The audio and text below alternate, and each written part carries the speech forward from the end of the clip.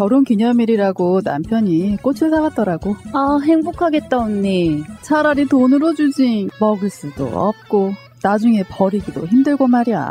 그러나 마음을 전할 때 꽃보다 좋은 것은 없습니다. 인생에 있어서 돈이 전부는 아닙니다. 꽃은 기쁨과 슬픔을 함께합니다. 새가 날아든다와 연대하는 전국 꽃배달 자미원 꽃집 010-3608-7576. 여보, 고마워.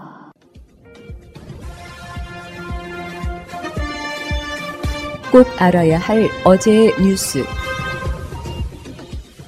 민주당 전당대회 준비위원회는 부정부패 혐의 기소와 동시에 당직자 직무를 정지하도록 한 당원 80조를 1심에서 금고 이상의 형을 받으면 정지하도록 개정하기로 의결했습니다. 윤석열 정부 검찰이 부패 수사를 빌미로 야당 인사 기소를 양산할 거란 우려를 담았습니다. 정치 탄압 등의 이유로 무작위로 기소될 수 있는 위협도 충분히 존재한다고 봅니다.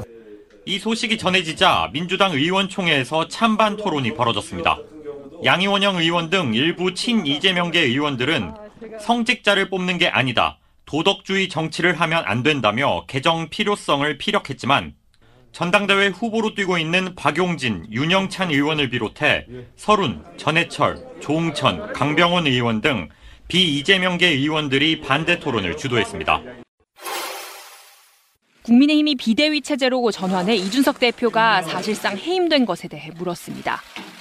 응답자 52%가 잘못한 것이라고 답했고 잘한 것이라는 응답은 34%였습니다. 하지만 국민의힘을 지지한다고 밝힌 응답자들은 55.5%가 잘한 것이라고 답했고 잘못한 것이라는 응답은 34.9%였습니다. 이 전 대표가 비대위 효력을 정지해달라며 법원에 낸 가처분 신청에 대해 물었더니 적절한 대응 46.7%, 부적절한 대응 42%로 오차 범위 내 결과가 나왔습니다. 반면 국민의힘 지지층 10명 가운데 6명은 가처분 신청이 부적절하다고 답했습니다. 민심과 당심의 차이가 있음을 보여주는 대목입니다. 차기 당대표 적합도에선 없다라는 응답을 빼면 유승민 전 의원이 21.1%로 가장 높았습니다. 안철수 의원과 이준석 전 대표, 나경원 전 의원 순이었습니다. 하지만 국민의힘 지지층의 응답은 달랐습니다. 안철수 24.2%, 나경원 21.9%로 오차 범위 내 결과였습니다. 이어 이준석 11.9%, 유승민 9.7%였습니다. 이런 가운데 이준석 전 대표는 오늘도 여론전을 이어갔습니다.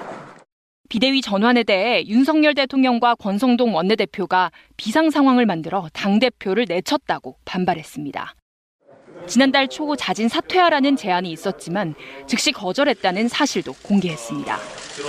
저는 듣자마자 이런저런 거절했습니다. 그걸. 왜냐하면 지금 상황에서 이런 것들을 협의한다는 것 자체가 오해를 사기 딱 좋고 기본적으로 신뢰관계가 없기 때문에. 이 전 대표가 신청한 가처분 첫 신문은 내일 열립니다. KBS 뉴스 신선민입니다. 국민의힘 비상대책위원회가 지명한 위원 6명에 주기환 전 광주시장 후보가 포함됐습니다. 2003년 윤 대통령이 광주지검에 근무하던 시절 수사관으로 연을 맺은 측근으로 꼽힙니다. 최근에는 아들이 대통령실 6급 직원으로 근무하는 게 알려져 논란이 있었습니다. 당 정상화를 책임지는 비대위에 또 다른 대통령 측근이 포함되자 당내에선 신윤핵관까지 등장했다는 비판이 나왔습니다. 여기에 이준석 전 대표에 의해 윤핵관으로 지목된 권성동 원내대표가 비대위원에 포함되자 내부 갈등에 책임지고 사퇴하라는 주장도 나왔습니다. 결국 권 원내대표는 의원총회에서 거취에 대한 의견을 물었는데 압도적인 인원이 재신임했다면서도 정확한 숫자는 공개하지 않았습니다. 민심은 여전히 싸늘한 편입니다. JTBC 여론조사에선 국민의힘 내부 갈등의 책임이 윤 대통령에 이어 권성동 원내대표 등 대통령 측근 국회의원에게 있다는 응답이 많았습니다. 반면 국민의힘 지지층만 놓고 보면 이준석 대표 책임이 가장 크다고 여겼습니다. 비대위가 조기 전당대회로 이어질 거란 전망에 차기 당대표 선거에도 관심이 쏠리는데 전체적으로는 유승민 전 의원, 국민의힘 지지층에서는 나경원 전 의원이 가장 많은 지지를 얻었습니다. 이런 가운데 이준석 전 대표가 신청한 비대위 출범의 효력정지 가처분 심리는 내일 열립니다. 인용 여부에 따라 또 다른 갈등 국면이 펼쳐질 수 있습니다. JTBC 강버들입니다. 광복절 오후 서울 세종로 인근에서 시작된 보수단체의 대규모 집회. 이제 문재인과 주사파의 땅이 망가뜨린 수천 명 수준이었던 참가자가 2만 명 이상으로 불어났고 집회 장소도 동화면세점 앞에서 인근 광화문 광장 등으로 확대됐습니다.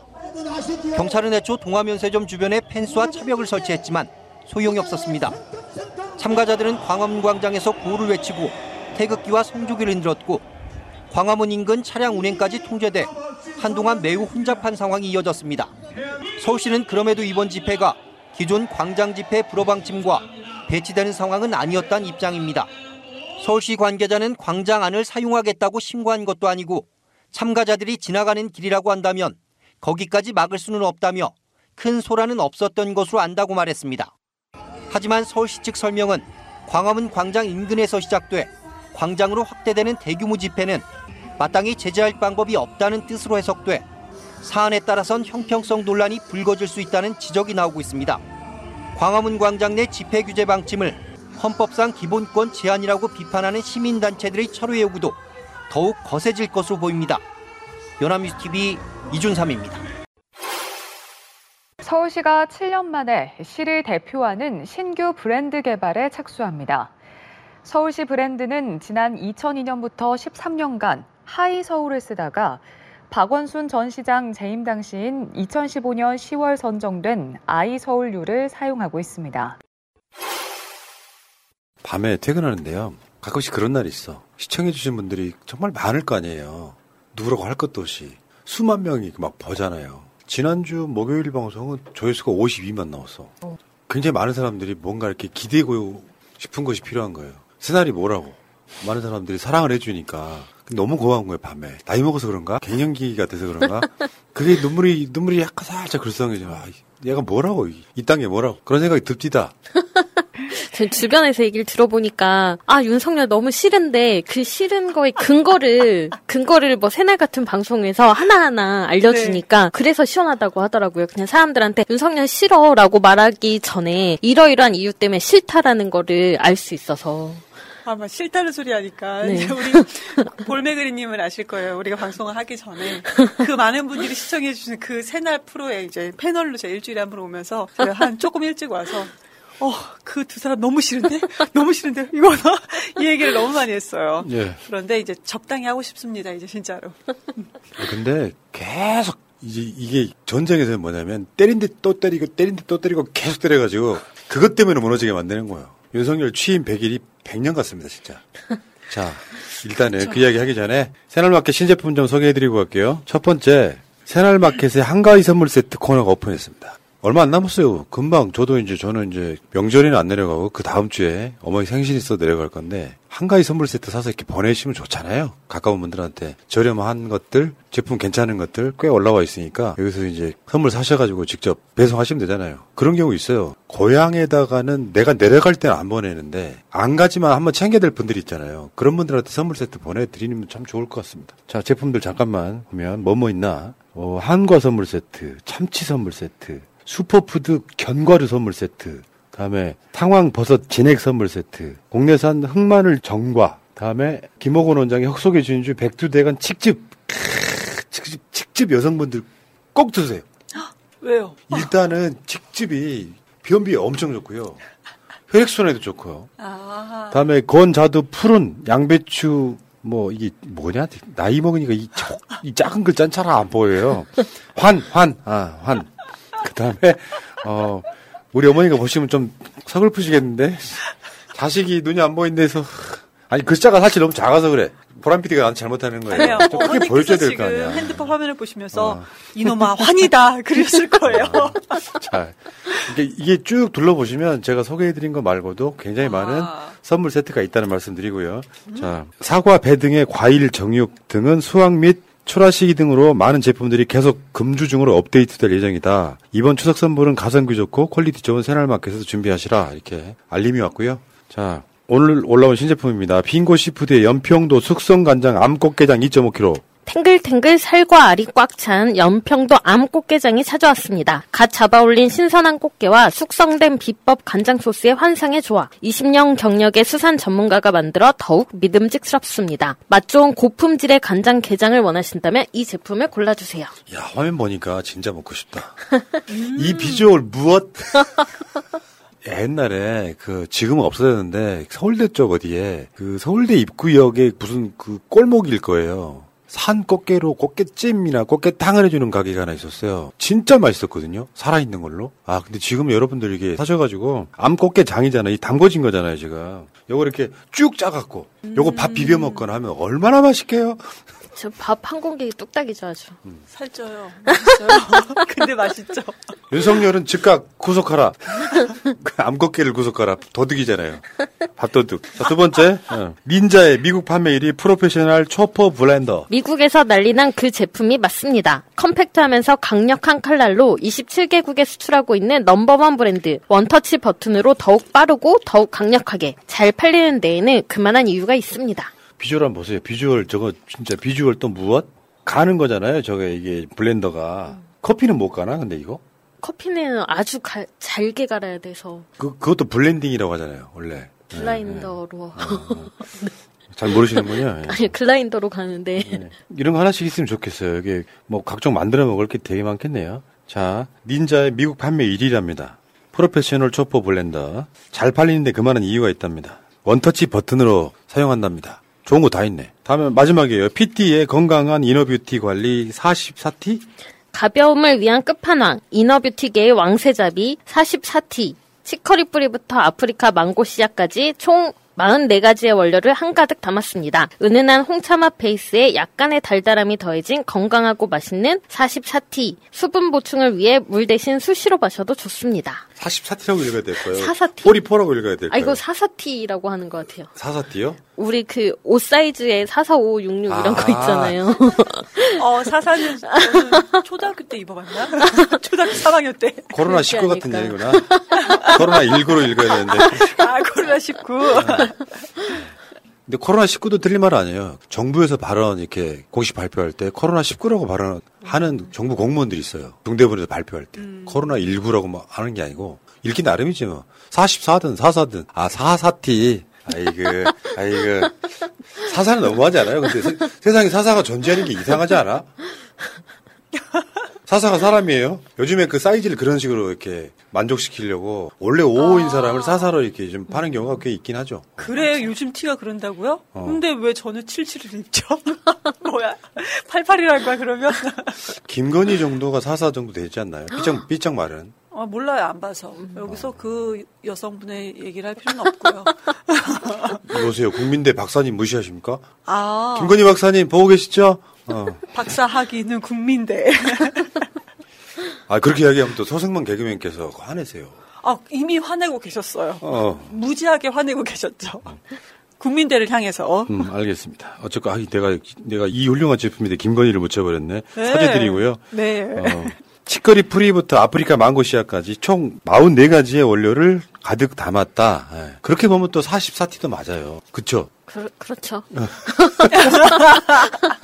44가지 담아서 44T인가 본데 읽을 때 어떻게 읽는지가 되게 궁금하네. 사사가 그거 아니에요. 죽을 만큼 사랑해. 이재명 후보가 예비경선 때 남바가 4번 아니었어요? 4번? 벌써 까먹었지? 지금 1번이라고. 아니, 그 번호는 기억하는데 사사가 죽을 만큼 사랑했는지는 지금 처음 알았습니다. 그럼요. 죽을 만큼 사랑해. 갱년기 맞으시네요.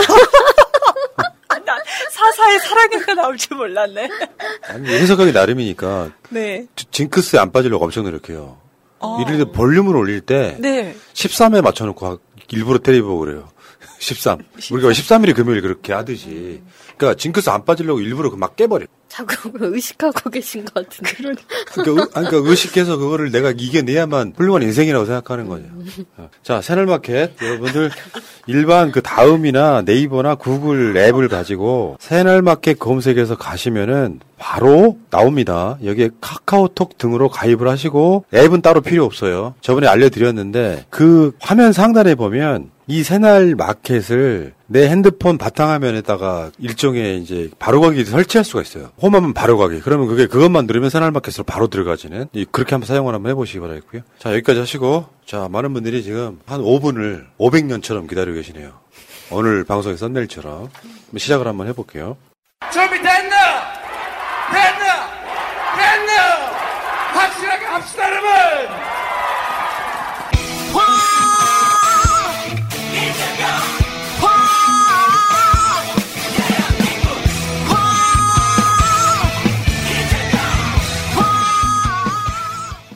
자, 방송 시작하겠습니다. 지금 제 앞에 두 분 나와 계십니다. 볼메그린님. 안녕하세요. 볼메그린입니다. 어쩜 이렇게 말을 이렇게 예쁘게 또박또박 잘해요? 연습해요? 아니요. 볼메그린님이 멘트를 좋아하는 사람들이 많아요. 뭔가 이렇게 호감형으로 이렇게 말을 한다, 이렇게요. 목소리도 그렇고. 감사할 따름입니다. 이럴 땐 좀 뻔뻔해지세요. 겸손한 게 안 먹힌 시대야, 지금. 제가 그 정도 인기는 누리는 게 당연하죠 같은 그런 멘트를 알리세요. 그래야 보는 사람이, 왜 그러냐면, 사람들이 겸손한 것 자체에 그 사람이 겸손한 건 알아. 근데 너무 겸손하면 사람이 지루해져. 그래서 막 뻔뻔하게 막 자기의 장점을 알려야 좋아하는 사람들이 쾌감을 느껴요. 네. 어릴 때 운병대에 나가서 최우수상을 땄습니다. 표정 너무 어색하신다. 아마 그 영향이 이제까지 오는 게 아닌가. 제 말씀은 너무 겸손하면 존재감 떨어져요. 진짜요? 그러니까 방송에 딱 왔는데 저렇게 자신감 있게 하는 그 여성에 대한 호감이 생기는 것처럼 네. 당당하게 세게. 그리고 우리 마사님처럼 저한테 막 댐비시키고 하고 그래야 이게 존재감이 생기는 거예요. 괜찮아요. 난 윤석열하고 다릅니다. 네. 한번 해볼까요 오늘? 기대하십시오. 자, 그리고 그 옆에는 이경 전 대변인 나와 있습니다. 안녕하세요. 사사 이경입니다. 그때 몇 번이었어요? 예비 경선 때? 저는 완벽한 숫자 3번이었습니다. 내가 좋아했던 3번. 컷오프 됐습니다. 지금 그 3번을 박찬대 후보가 갖고 있죠. 네. 3번 한 사람들이 되게 좋은 사람들이 많구나. 네, 감사합니다. 네. 근데 그때 그 충격은 이미 벗어났죠. 뭐 크게 충격이라고 할 게 있겠어요. 뭐 아니, 그렇다고 해서 이경희 역할은 물론 이제 최고위원 회의에 들어가지 못한 부분이 좀 있겠지만 그렇다고 제 역할은 손 놓지 않고 열심히 할 거이기 때문에 뭐 괜찮습니다. 왜 저 충격받아야 되나요? 댓글창에 이제 외모 이야기한 사람이 있는데 얼굴 천재 이경이래요. 감사합니다. 이게 매기는 거예요. 잘 모르겠어요. 매기는 그래요? 거예요. 왜요? 제가 설명해 줬잖아. 네. 상대방 외모를 칭찬하면 컨텐츠가 가린다고. 내가 제일 싫어하는 말이 목소리 좋다는 말이에요. 그러면 목소리보다는 목소리는 이상해도 제가 이렇게 목소리 이렇게 이상하게 나간다고 해도 컨텐츠가 좋다는 얘기 듣고 싶죠. 그럼 저 앞으로 댓글창에 매력 보이스 44 이경으로 해주세요. 부탁드립니다. 매력 보이스 44 이경. 웃자고 하는 소리였고요. 윤석열 깔 일이 너무 가슴이 설레갖고. 자, 출발하겠습니다. 잊지 않으셨죠? 하트를 꼭 눌러주세요. 오늘도 감사합니다. 매주 여론조사가 나오긴 하는데, 이제 여론조사가 이제 좀 큰 언론사에서 좀 돈 좀 더 들여서 제대로 된 여론조사를 하면 어떨까? 난 되게 궁금했어요. 왜냐면 윤석열 취임 100일이고, 이제 그러다 보니까 궁금해가지고, 기존에 있던 KSY나 리얼미터나 NBS나 갤럽처럼 나올까? 궁금했는데, 이제 보통 100일, 그 다음에 취임 1년, 이런 식으로 이렇게 숫자의 의미를 담아가지고 여론조사를 한단 말이에요. 근데 취임 100일 지지율이 그 여론조사들이랑 똑같더라고요. 그러니까 이게 웃기지 않아요? 여론조사가 과학인 건 맞는데 가끔씩은 좀 이상하게 작동해서 그렇지 전체적으로 국민들한테 물어보면 되게 비슷해. 근데 이게 만약에 지난주 나왔던 여론조사랑 이번 주 나왔던 여론조사 다 합치면 그게 국민 여론일 거예요. 취임 100일 되면 보통 그러거든요. 딱 고생했다. 앞으로 잘해달라. 이렇게 어떤 취임 100일을 위한 지지율이 조금 나오는 경우가 있어요. 근데 처음 보는 현상을 봐가지고 MBC하고 KBS가 취임 100일 여론조사를 했는데 한번 보겠습니다. MBC부터 한번 볼까요? 윤석열 취임 100일 긍정평가 28.6, 부정평가 66.0. 반대로 바뀌어도 되는데. 물이 나왔네. 제 입에서 물을 깜짝 놀랐네요. 정상적인 대통령이라면 바뀌어 있었겠죠. 긍정이 더 높게. 있을 수 있는 일입니까? 저 퍼센테이지가. 지금 2배 이상, 부정평가가 2배가 넘어요. 있을 수 없는 일이 지금 벌어지고 있는 것인데, 근데 문제는 그거죠. 그분 윤통을 찍었던 분들마저도 지금 손가락을 자르고 싶은지 아닌지 모르겠으나 그러나 지지를 철회했다는 점. 제 주위에 그분 한 분 계세요. 지금 응급실에 실려갔습니다. 그래서. 아이고 참. 자, 구체적인 데이터 한번 보겠습니다. 국정운영을 잘한다 긍정평가 28.6, 못한다 66. 이게 이제 2배가 넘는 게 좀 리스크인 거죠. 이게 윤석열 지지율이 저번에 24%까지 떨어진 적 있잖아요. 22%고 부정이 66이면 3배예요. 2배가 넘는다 정도가 아니라 사실상 3배에 가까운 거죠. 저 빨간색 정말 영롱하고 아름답네요. 그리고 매우 잘못하고 있다 43.8. 물론 이제 일부 그 자동응답에서는 윤석열이 매우 잘못하고 있다가 60%가 넘는 경우가 꽤 있죠. 요거는 이제 그 전화 면접 상담원이 물어보기 때문에 노골적으로 윤석열을 까지는 못하는 사람들이 꽤 많은 것 같다 이런 생각이 들었고요. 그 다음에 연령별로는 20대, 30대, 40대, 50대 부정평가가 굉장히 높게 나오죠, 지금. 빨간색이 부정평가거든요. 근데 여기 한번 보시면은 40대는요, 40대는 부정평가가 87.9, 그리고 긍정평가가 10.5예요. 50대도 뭐 어마어마하잖아요, 지금. 60대 이상은 조금 윤석열 긍정이 많이 나오긴 하지만 다 그게 오차 범위 내에 가깝고요. 요거 한번 보세요. 이거는 40대 지지율이 정말 역대급이에요, 이게. 40대가 그냥 40대가 아니고 이 사회를 떠받드는 중추라고요. 그렇죠. 그러니까 지금 부모님을 모시고 자녀들을 키우고 있는 그 세대, 그리고 실제 경제활동을 제일 왕성하게 하는 세대. 이 사람들이 봤을 때 윤석열은 그냥 빵점인 거예요. 그리고 사실 정책 하나하나가 바로 그 와닿는 게 40대거든요. 어떤 세금 정책이라거나 고용 정책이나 이런 모든 것들이 바로 와닿는, 체감할 수 있는 데가 40대이기 때문에 40대의 부정평가가 저렇게 높은 것 같고 90% 맞아요. 돌파하겠네요. 아니 그러니까요. 지금 어쩐지 제가 이제 우리가 지금 40대 초반이잖아요. 주변에서 또 보면은 30대 후반 포함해서 40대 후반까지 얘기를 하다 보면은 특히 그분들은 부모님을 본인들이 이제 좀 함께 어떻게 이제 노후를 책임져야 되는 그런 세대인 것이고, 본인이 경제 활동을 하고 또 자녀가 학교를 다 다니는 대부분의 학생들이에요. 이번에 또 40대 초반에는 또 그 어린이집이나 유치원 다니는 자녀가 그런 부모들도 있잖아요. 그래서 이번에 5세 그러니까 조기 입학하는 부분에 대해서 정말 경악을 했었거든요. 어떻게 학제 개편을 이런 식으로 할 수가 있냐. 근데 주변에 왜 이렇게 부정적인 얘기가 많이 나오나 했더니 거의 90% 가까이 이렇게 부정적인 평가를 하고 계셨네요. 40대 부정평가 놀랍네요, 진짜. 저게 사실 현재 민심이라고 저는 봐요. 일반에 정치 고관여층이 많고 실생활에 내가 어떤 그 정치 때문에 손해를 보거나 불편함을 겪는 거에 대한 아주 예민한 시기에 사람들이 윤석열을 잘하고 있다가 10%인 놀라운 경험을 하고 계시고요. 요거는 천재지변에 가까운 정도라고 보시면 돼요. 새로 취임한 대통령이 100일 됐는데 사람들이 너 진짜 못해 이렇게 하고 있는 거잖아요. 자, 지역별로 한번 볼까요? 지역별로 보면은 광주 전라는 긍정이 9.4%고요. 부정이 86인데 중요하게 봐야 될 것은 대구 경북입니다. 대구 경북 못한다가 더 많습니다. 잘한다 42, 못한다 46.3. 이거는 윤석열한테는 가장 치명적인 거예요. 자기 지지층마저도 이게 이런 측면이 있거든요. 윤석열이 못한다는 측면도 있지만 보수가 괴멸할까봐 거기에 대해서 걱정하는 사람들이 꽤 많아지는 거예요. 내가 찍었는데 자랑스럽지가 않고 내가 찍었는데 너무 못해서 생기는, 이게 길어지면 이제 대구 경북이 윤석열을 버리게 되면 윤석열은 진짜 큰일 납니다. 그리고 이제 민심의 바로미터인 수도권을 보면 서울에서는 65.7%가 윤석열 못한다고 생각하고요. 잘한다는 29.8. 이때 지방선거 등을 했어야 돼요. 그러면 서울시장 우리 거죠. 맞아요. 인천 경기는 못한다가 70.3, 잘한다가 24.6. 이런 정도입니다, 민심이. 취임 100일이면 우리가 보통 남녀 사이에도 만난 지 100일 기념하고 그러죠. 오늘부터 1일 딱 해가지고 100일 때 서로 선물 주고받고 그러지 않아요? 요즘 것들은 안 그런다면서요. 너무 오래돼서 모르겠어요. 예, 보통 연인들이 헤어질 때도 100일을 기준으로 많이 헤어지거나 그걸 기억을 다 하세요. 그렇거든요. 20년 전 아닌가요? 뭐 사실 100일이라고 하는 거는 이제 헤어질 때가 됐다라는 바로 그 시기가 아닌가 하고, 그다음에 이번 여론조사가 전화 면접 방식이었는데도 매우 잘못하고 있다가 43.8%인 거, 이게 그냥 다른 여론조사에서 매우 잘못하고 있다가 60% 이상인 것보다 더 높은 효과라고 봅니다. 우리가 설문조사 할 때도 매우 못하고 있다나 매우 잘하고 있다를 선택하는 것도 굉장히 꺼려하잖아요.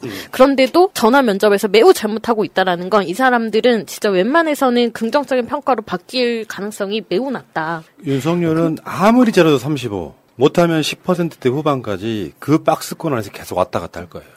10대 후반에서 35%까지. 우리가 여론조사를 가만히 보면은 지금 우리 볼메그리님이 해주신 얘기처럼 보통은 선택하는 게 매우 잘한다, 잘한다, 그 중간 빼고 이제 끝으로 갔을 때 잘못하는 편이다, 매우 못한다 했을 때 보통은 일반적으로 우리가 지지율이 좀 많이, 그러니까 퍼센테이지가 좀 많이 나왔던 것이 중간 정도입니다. 매우 잘한다보다는 잘한다, 매우 못한다보다는 그냥 좀 못한다. 보통은 여론조사를 우리가 분석을 해보면 그렇게 나오거든요. 그런데 너무나도 신기하게 이 윤통은 이제 90일을 좀 넘었고 이제 100일이 아직 이제 딱 100일이 앞에 나오고 있는 상황인데 매우 잘못하고 있다. 아주 극단적으로 매우가 높다는 이유입니다. 왜 그럴까요? 이것이 만약에 그 버튼을 누르는 국민들 입장에서는 그 매우보다도 아마 더 갔을 수도 있어요. 오직 하면 다 매우에 누를까. 근데 이것은 윤통 본인이 알아야 되는 하나 더 것인데. 만듭시다.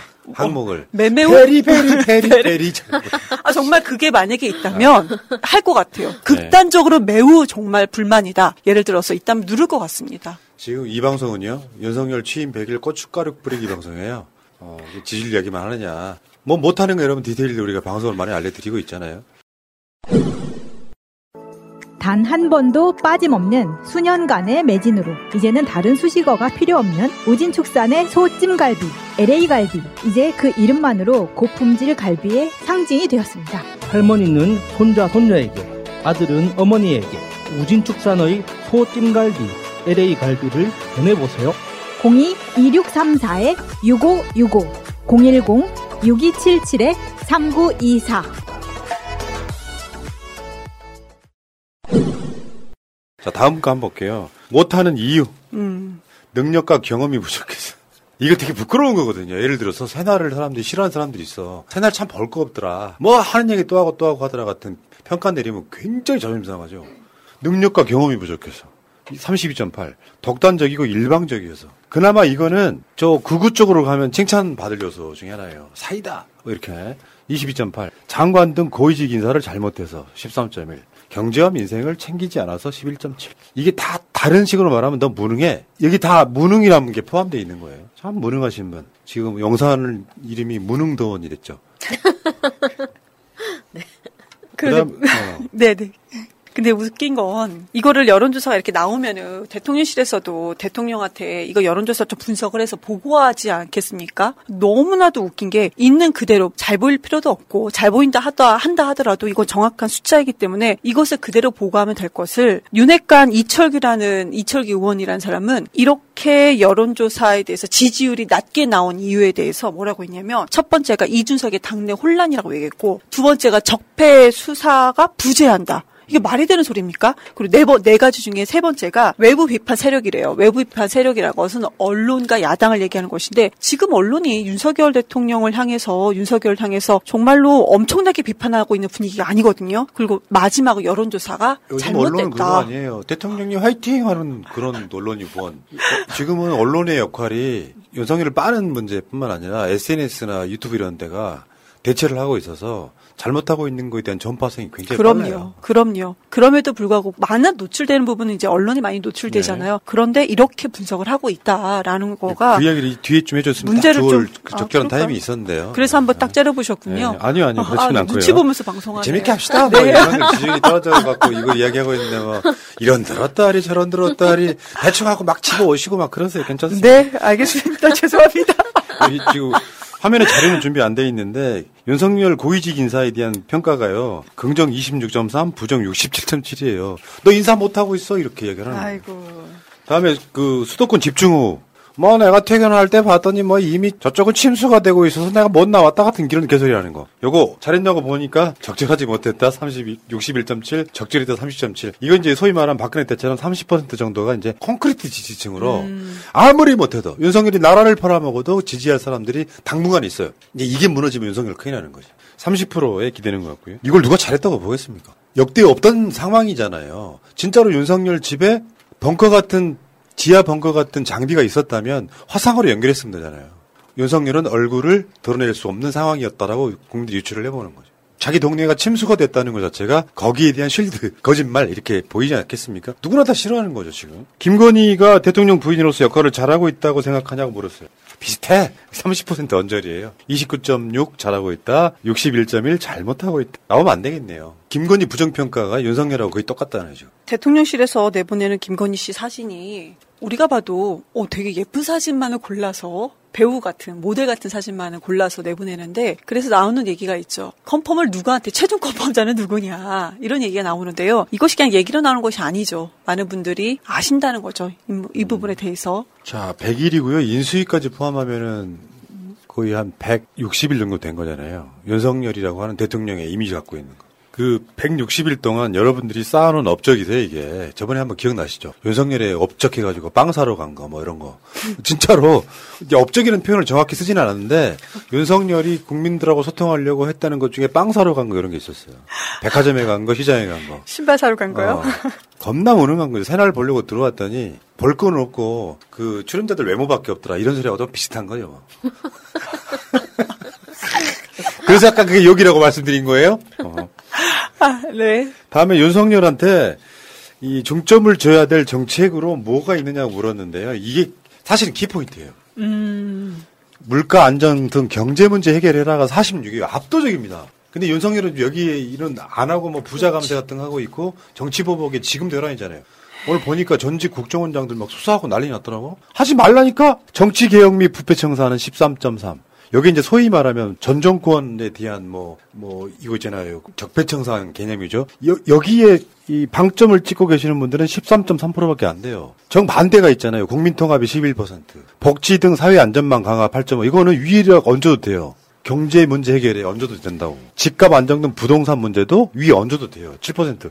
그러면 이거 다 합치면은 절대 다수 사람들은 너 정치 보복하지 말고 국민 통합을 하고 경제 문제 해결해라 이렇게 얘기하고 있는데 지금 엇나가고 있잖아요. 윤석열은 이미 첫 단추를 깰 때 부자 감세 요 느낌밖에 없어요. 지금.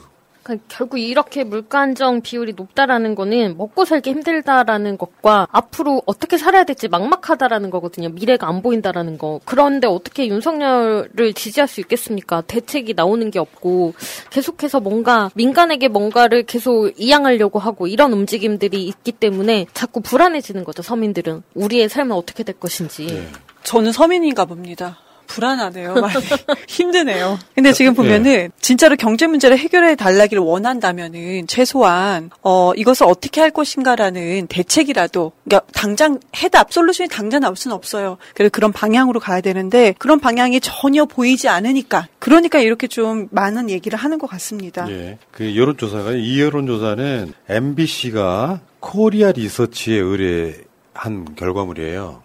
MBC는 코리아 리서치랑 했고요. KBS는 한국 리서치랑 했어요. 뭐가 다를까요? 영어 한글이네요. 갑자기 확 생각나네. 고려대학교는 왜 지들을 코리아 대학교라고 할까요? 난 더 기분 나빠 그것들. 고려는 고려로 써야지 왜 한글은 고려라고 쓰고 영어로는 코리아라고 씁니까? 뭐 쓸데없는 소리였고요. 방송 이렇게 재밌게 해야지.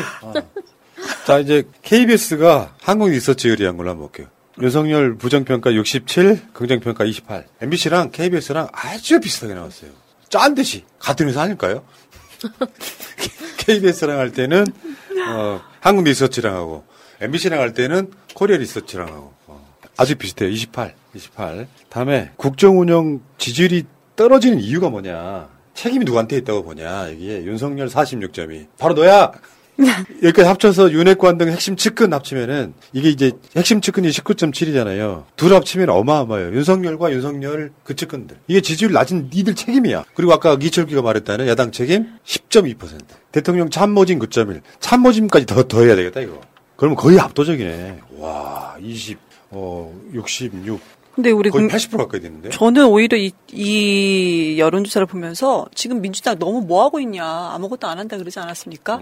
그런데 민주당 야당 책임이 10.2%가 나왔다는 것이 저는 오히려 이거 긍정적인 평가가 아닐까 생각이 듭니다. 그리고 이준석은 7.9밖에 안 돼. 그러니까 윤석열하고 윤석열 측근하고 뭐 참모들까지 포함을 하니까 거의 80%에 육박합니다. 문제는 니들한테 있어. 국민들이 지금. 근데 지금 전체 다 그러니까 국민의힘이나 대통령 쪽에는 다 사람이네요. 1위가 윤석열 본인 사람인 거고 2위도 윤핵관들 사람인 거고 여기서 이제 3위하고 4위 대통령 참모진 이것도 사람인 거고 5위 이준석 이것도 사람이네요. 그럼 지금 이 정부는 다 사람이 잘못됐다 이 말씀 아닌가요? 그러니까 문항을 보세요. 책임이 누구한테 있냐니까 사람이지. 그러면 그게 아니죠. 책임 소재라서 정책에 무언가 잘못됐다 이렇게 되는 경우도 있습니다. 아니, 문항 자체는 그 누구냐라고 물어본 거예요.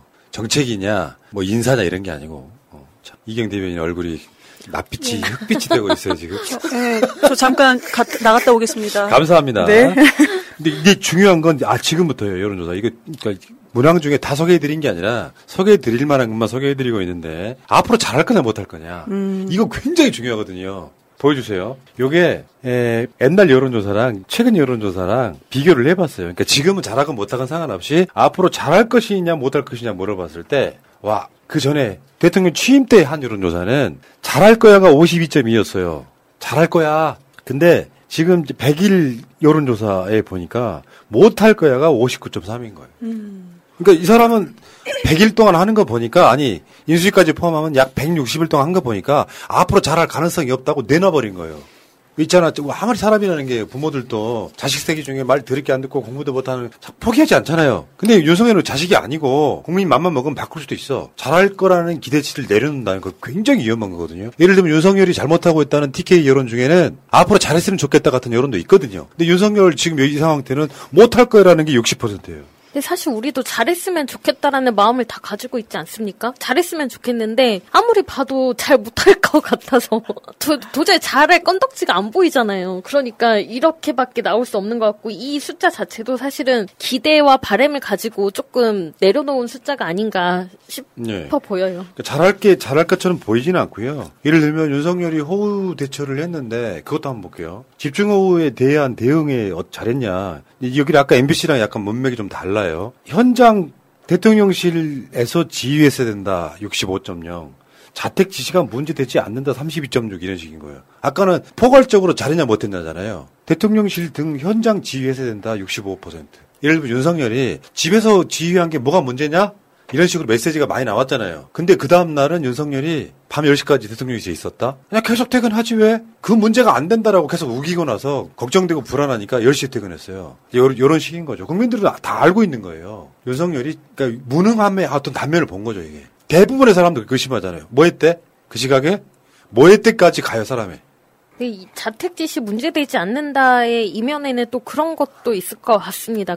윤석열이나 한덕수의 말을 그대로 믿는 사람들의 숫자도 많이 포함되어 있겠지만 윤석열이 자택에서 안 있고 딴 데 있었던데 뭐가 달라졌겠어라는 회의적인 어떤 마음도 좀 담아있지 않을까. 너무 담겨있지 않을까. 그러면 여기에는 그거네. 술 못 끊을 거야. 그거 아니에요? 그렇죠. 아니, 이게 그거네. 그러면 지금 앞에서 나온 것처럼 59.3% 못할 것이다. 앞으로도 못할 것이다. 그런 기대치가 아예 없는 것인데. 근데 자 보세요. 우리가 집중호우로 국민이 목숨을 잃고 있습니다. 그런데 대통령이라는 사람이 자기는 퇴근을 했어요. 그리고 1층 물이 차오른 것을 보면서 퇴근을 했습니다. 전화로 컨트롤 타워가 아니고 폰트롤 타워로 전화로 지시를 한다. 어느 국가 대통령이 그것도 OECD 국가 중에서 이런 국가가 있을까? 근데 지금 이것도 32.5% 이제 지지자분들 그리고 말씀 주신 것처럼 컨트롤 타워가 제대로 된들 얼마나 잘하겠어 이런 생각도 있는 것 같은데요. 근데 말도 안 되는 일이 벌어지고 있습니다. 자, 그리고 아까 비슷한 거랑 MBC랑 같은 맥락에 앞으로 우선해야 될 게 뭐냐. 근데 좀 달라요, 이거는. 앞으로 집중해야 될 정책. 이게 정권이라고 하는 게 선택과 집중이 있거든요. 본인들이 내세우고 있는 거. 이명박 같으면 4대강 이런 식으로. 뭘 했으면 좋겠냐고 물어보는 거예요. 사실은 윤석열한테 그거 자체가 없어요. 집중 과제 이런 게 없다고. 그냥 대충 얼기설기 짜깁기로 만들어 놓은 거라서. 경제 성장 및 일자리 창출. 약간 비슷하죠. 경제. 먹고 사는 건 중요해요. 아직까지 한국 사회는 독재하더라도 잘 먹고 잘 살게 좀 봐주겠다. 그 감정이 있어요. 솔직히 말씀드리면. 물가 및 집값 안정. 이것도 아마 경제랑 비슷하죠. 양극화 해소 및 사회 안전망 강화. 비슷해요. 남북 관계든 외교 안보. 다음에 이전 정부 적폐청산. 쉽게 말해 정치보복 6.7밖에 안 됩니다. 나머지는 코로나 방역 등과 포함해가지고 민생이 민생. 근데 윤석열이 민생으로 가고 있지 않잖아요. 이미 윤석열은 낙인이 찍혔어요. 부자를 위한 정부, 부자 감사에 이 낙인이 찍혔어요. 그러니까 윤석열이 그런 지지율 때문에 지방선거 앞두고 600만 원씩 자영업자분들한테 나눠줬잖아요. 거기에 자영업자분들이 환영할 게 아니었다고요. 손실 본 게 얼만데. 600만으로 퉁친 거잖아요, 지금. 그러면서 민생 보살피지 않고 있는데 경제에 대해서 어떻게 방법이 있냐고 물었더니 윤석열이 그 약식 출근길 기자회견에서 뭐 세계적인 추세랑 방도가 없습니다. 이렇게 얘기를 했던 그 무능함. 국민들 가르쳐주고 있어. 윤석열 씨 이것만 보면 돼. 지지율을 올리려고 하면 여기에 올인하면 돼요. 근데 이 사람은 경제를 몰라. 추경호 같은 놈들이 들어와가지고 민영화, 뭐 부자 감세 이것만 열심히 하고 있잖아요. 절대 지지율 안 오른다 이거. 지금 윤석열이 내고 있는 뭐 이야기들을 보면 우선 집중해야 되는 정책과 거의 다 반대로 가고 있잖아요. 일자리 창출은 공기업을 다 민영화시키고 이렇게 하면 오히려 그 일자리는 줄어드는 거고 공무원도 더 뽑지 않는다고 했고 그리고 물가 안정이나 양극화 해소 이런 것들도 있었는데 부자 감세하면서 어떻게 양극화 해소를 합니까? 전혀 할 수 없는 것들을 하고 있는 거죠. 국민들의 바람과 네. 다른 결로 가고 있는 거죠. 대기업 낙수 효과는 지원 낙수 효과는 우리 없는 것을 이미 알고 있습니다. 그럼에도 불구하고 윤석열 이 정권은 그것을 시도하고 있다. 이따가 그 얘기가 나오죠. 기재부가 얼마나 나쁜 놈들인데. 맞아요. 그런데 실제로 무능 이런 걸 떠나서 제일 중요한 게 가치라고 생각을 하거든요. 가치.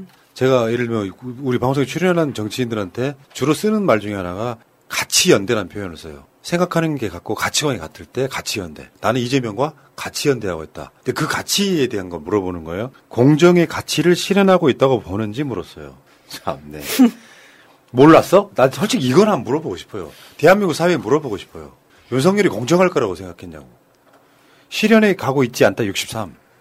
실현에 가고 있다 32.3. 최소한 여기 32.3에 포함된 사람들이 윤석열 장모, 윤석열 부인, 윤석열 측근만 얘기하면 우리나라에서 가장 불공정한 정치 상징이 역사에 아마 윤석열로 남을 거예요. 윤석열 부인은 명백하게 표절임에도 대학이 알아서 표절이 아니라고 해줄 정도로 불공정의 화신이 돼버렸어. 이 가치가 무너지잖아요. 윤석열 아무리 잘해도 국민들 안 믿습니다. 그렇죠. 공사, 용산 집무실, 그리고 또 관저 이런 공사에 그것도 갑자기 영부인이라는 사람이 등장합니다. 영부인의 지인들이 수의계약으로. 이것이 상식입니까? 상식적이지가 않은 일이 벌어지고 있어요. 그런데 그럼에도 불구하고 그동안 가장 많이 외쳤던 것이 공정과 상식을 가장 많이 외쳤다라는 거죠. 자, 그리고 이쪽 문재인 정부에서 임명된 권익위원장, 방통위원장, 이 공공기관장들의 거취에 대해서 어떻게 해야 되냐 이렇게 물어봤어요. 임기 채워야 한다 58.8. 자진 사퇴해야 된다 33.2. 이제 콘크리트 지지층이 이제 형성되고 있는 시기로 보여요. 웬만하면 보수가 뽑은 대통령 지키자라고 하는 사실 이게 33에서 30 정도는 국외 포지션에서 이렇게 되면 어떻게 되냐면요. 아까 말씀드린 것처럼 최악의 이슈가 났을 때는 10%까지 떨어지고 최고로 올라도 35% 이상 안 올라요. 그 박스권에 왔다 갔다 할 가능성이 높은데 지금 현재 그 지지율인 거죠. 윤석열 지지율이 100일도 전에 급락하니까 윤석열 지지율을 받치기 위한 사람들이 약 30%쯤 윤석열을 떠받들고 있는 거예요. 잘못한다고 하면서도 모든 이슈에 대해서 잘하고 있다고 하는 사람들 숫자가 거의 똑같아지고 있잖아요. 아까 그것처럼. 어쨌건 공공기관장 임기는 채워야 된다고 말하는 게 이게 정상적인 거잖아요. 특히나 방통위원장이나 권익위원장은 대통령과 철학이 같으면 안 돼. 근데 이놈 나와가지고 대통령과 철학을 맞추라고 하니 감사원장이 이런 놈 나와가지고 대통령을 지원하는 기관이라는 소리 해버리고 사실 철학이 맞으면 안 되는 거거든요. 그래서 문재인 대통령 같은 정부에서는 이런 자리 임명할 때 오히려 진영성이 없는 사람들 임명하려고 엄청 노력했는데 그게 오히려 패착이었다. 이렇게 평가가 나오고 있지 않습니까? 임기 채워야 된다잖아.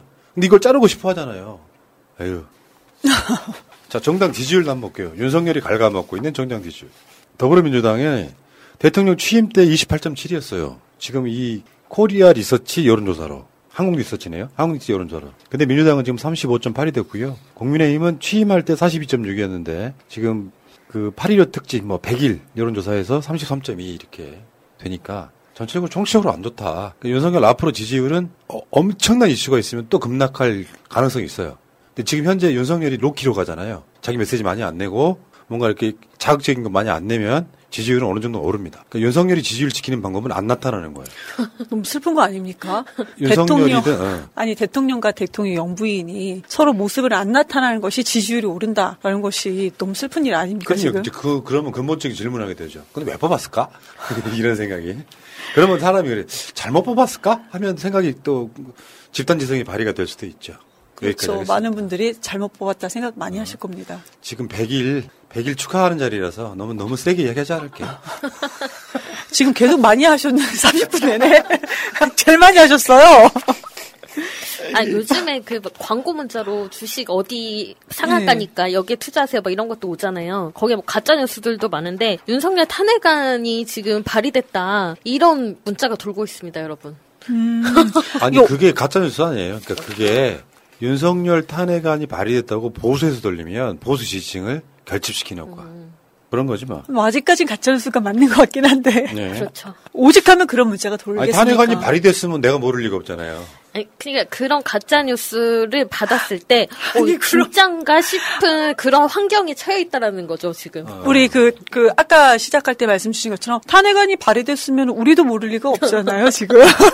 그리고 MBC 여론조사에서는요 이명박 사면 명단 제외한 걸 잘했냐 못했냐고 물어보는 것도 있어요. 잘한 일이 60.8, 잘못한 일이 30.7. 이 30%.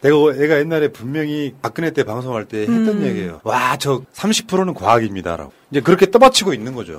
그런데 중도층들은 90% 이상이 윤석열 못한다고 하고 있고. 지금 선거했으면 좋겠어요. 뭔 선거든 좋으니까.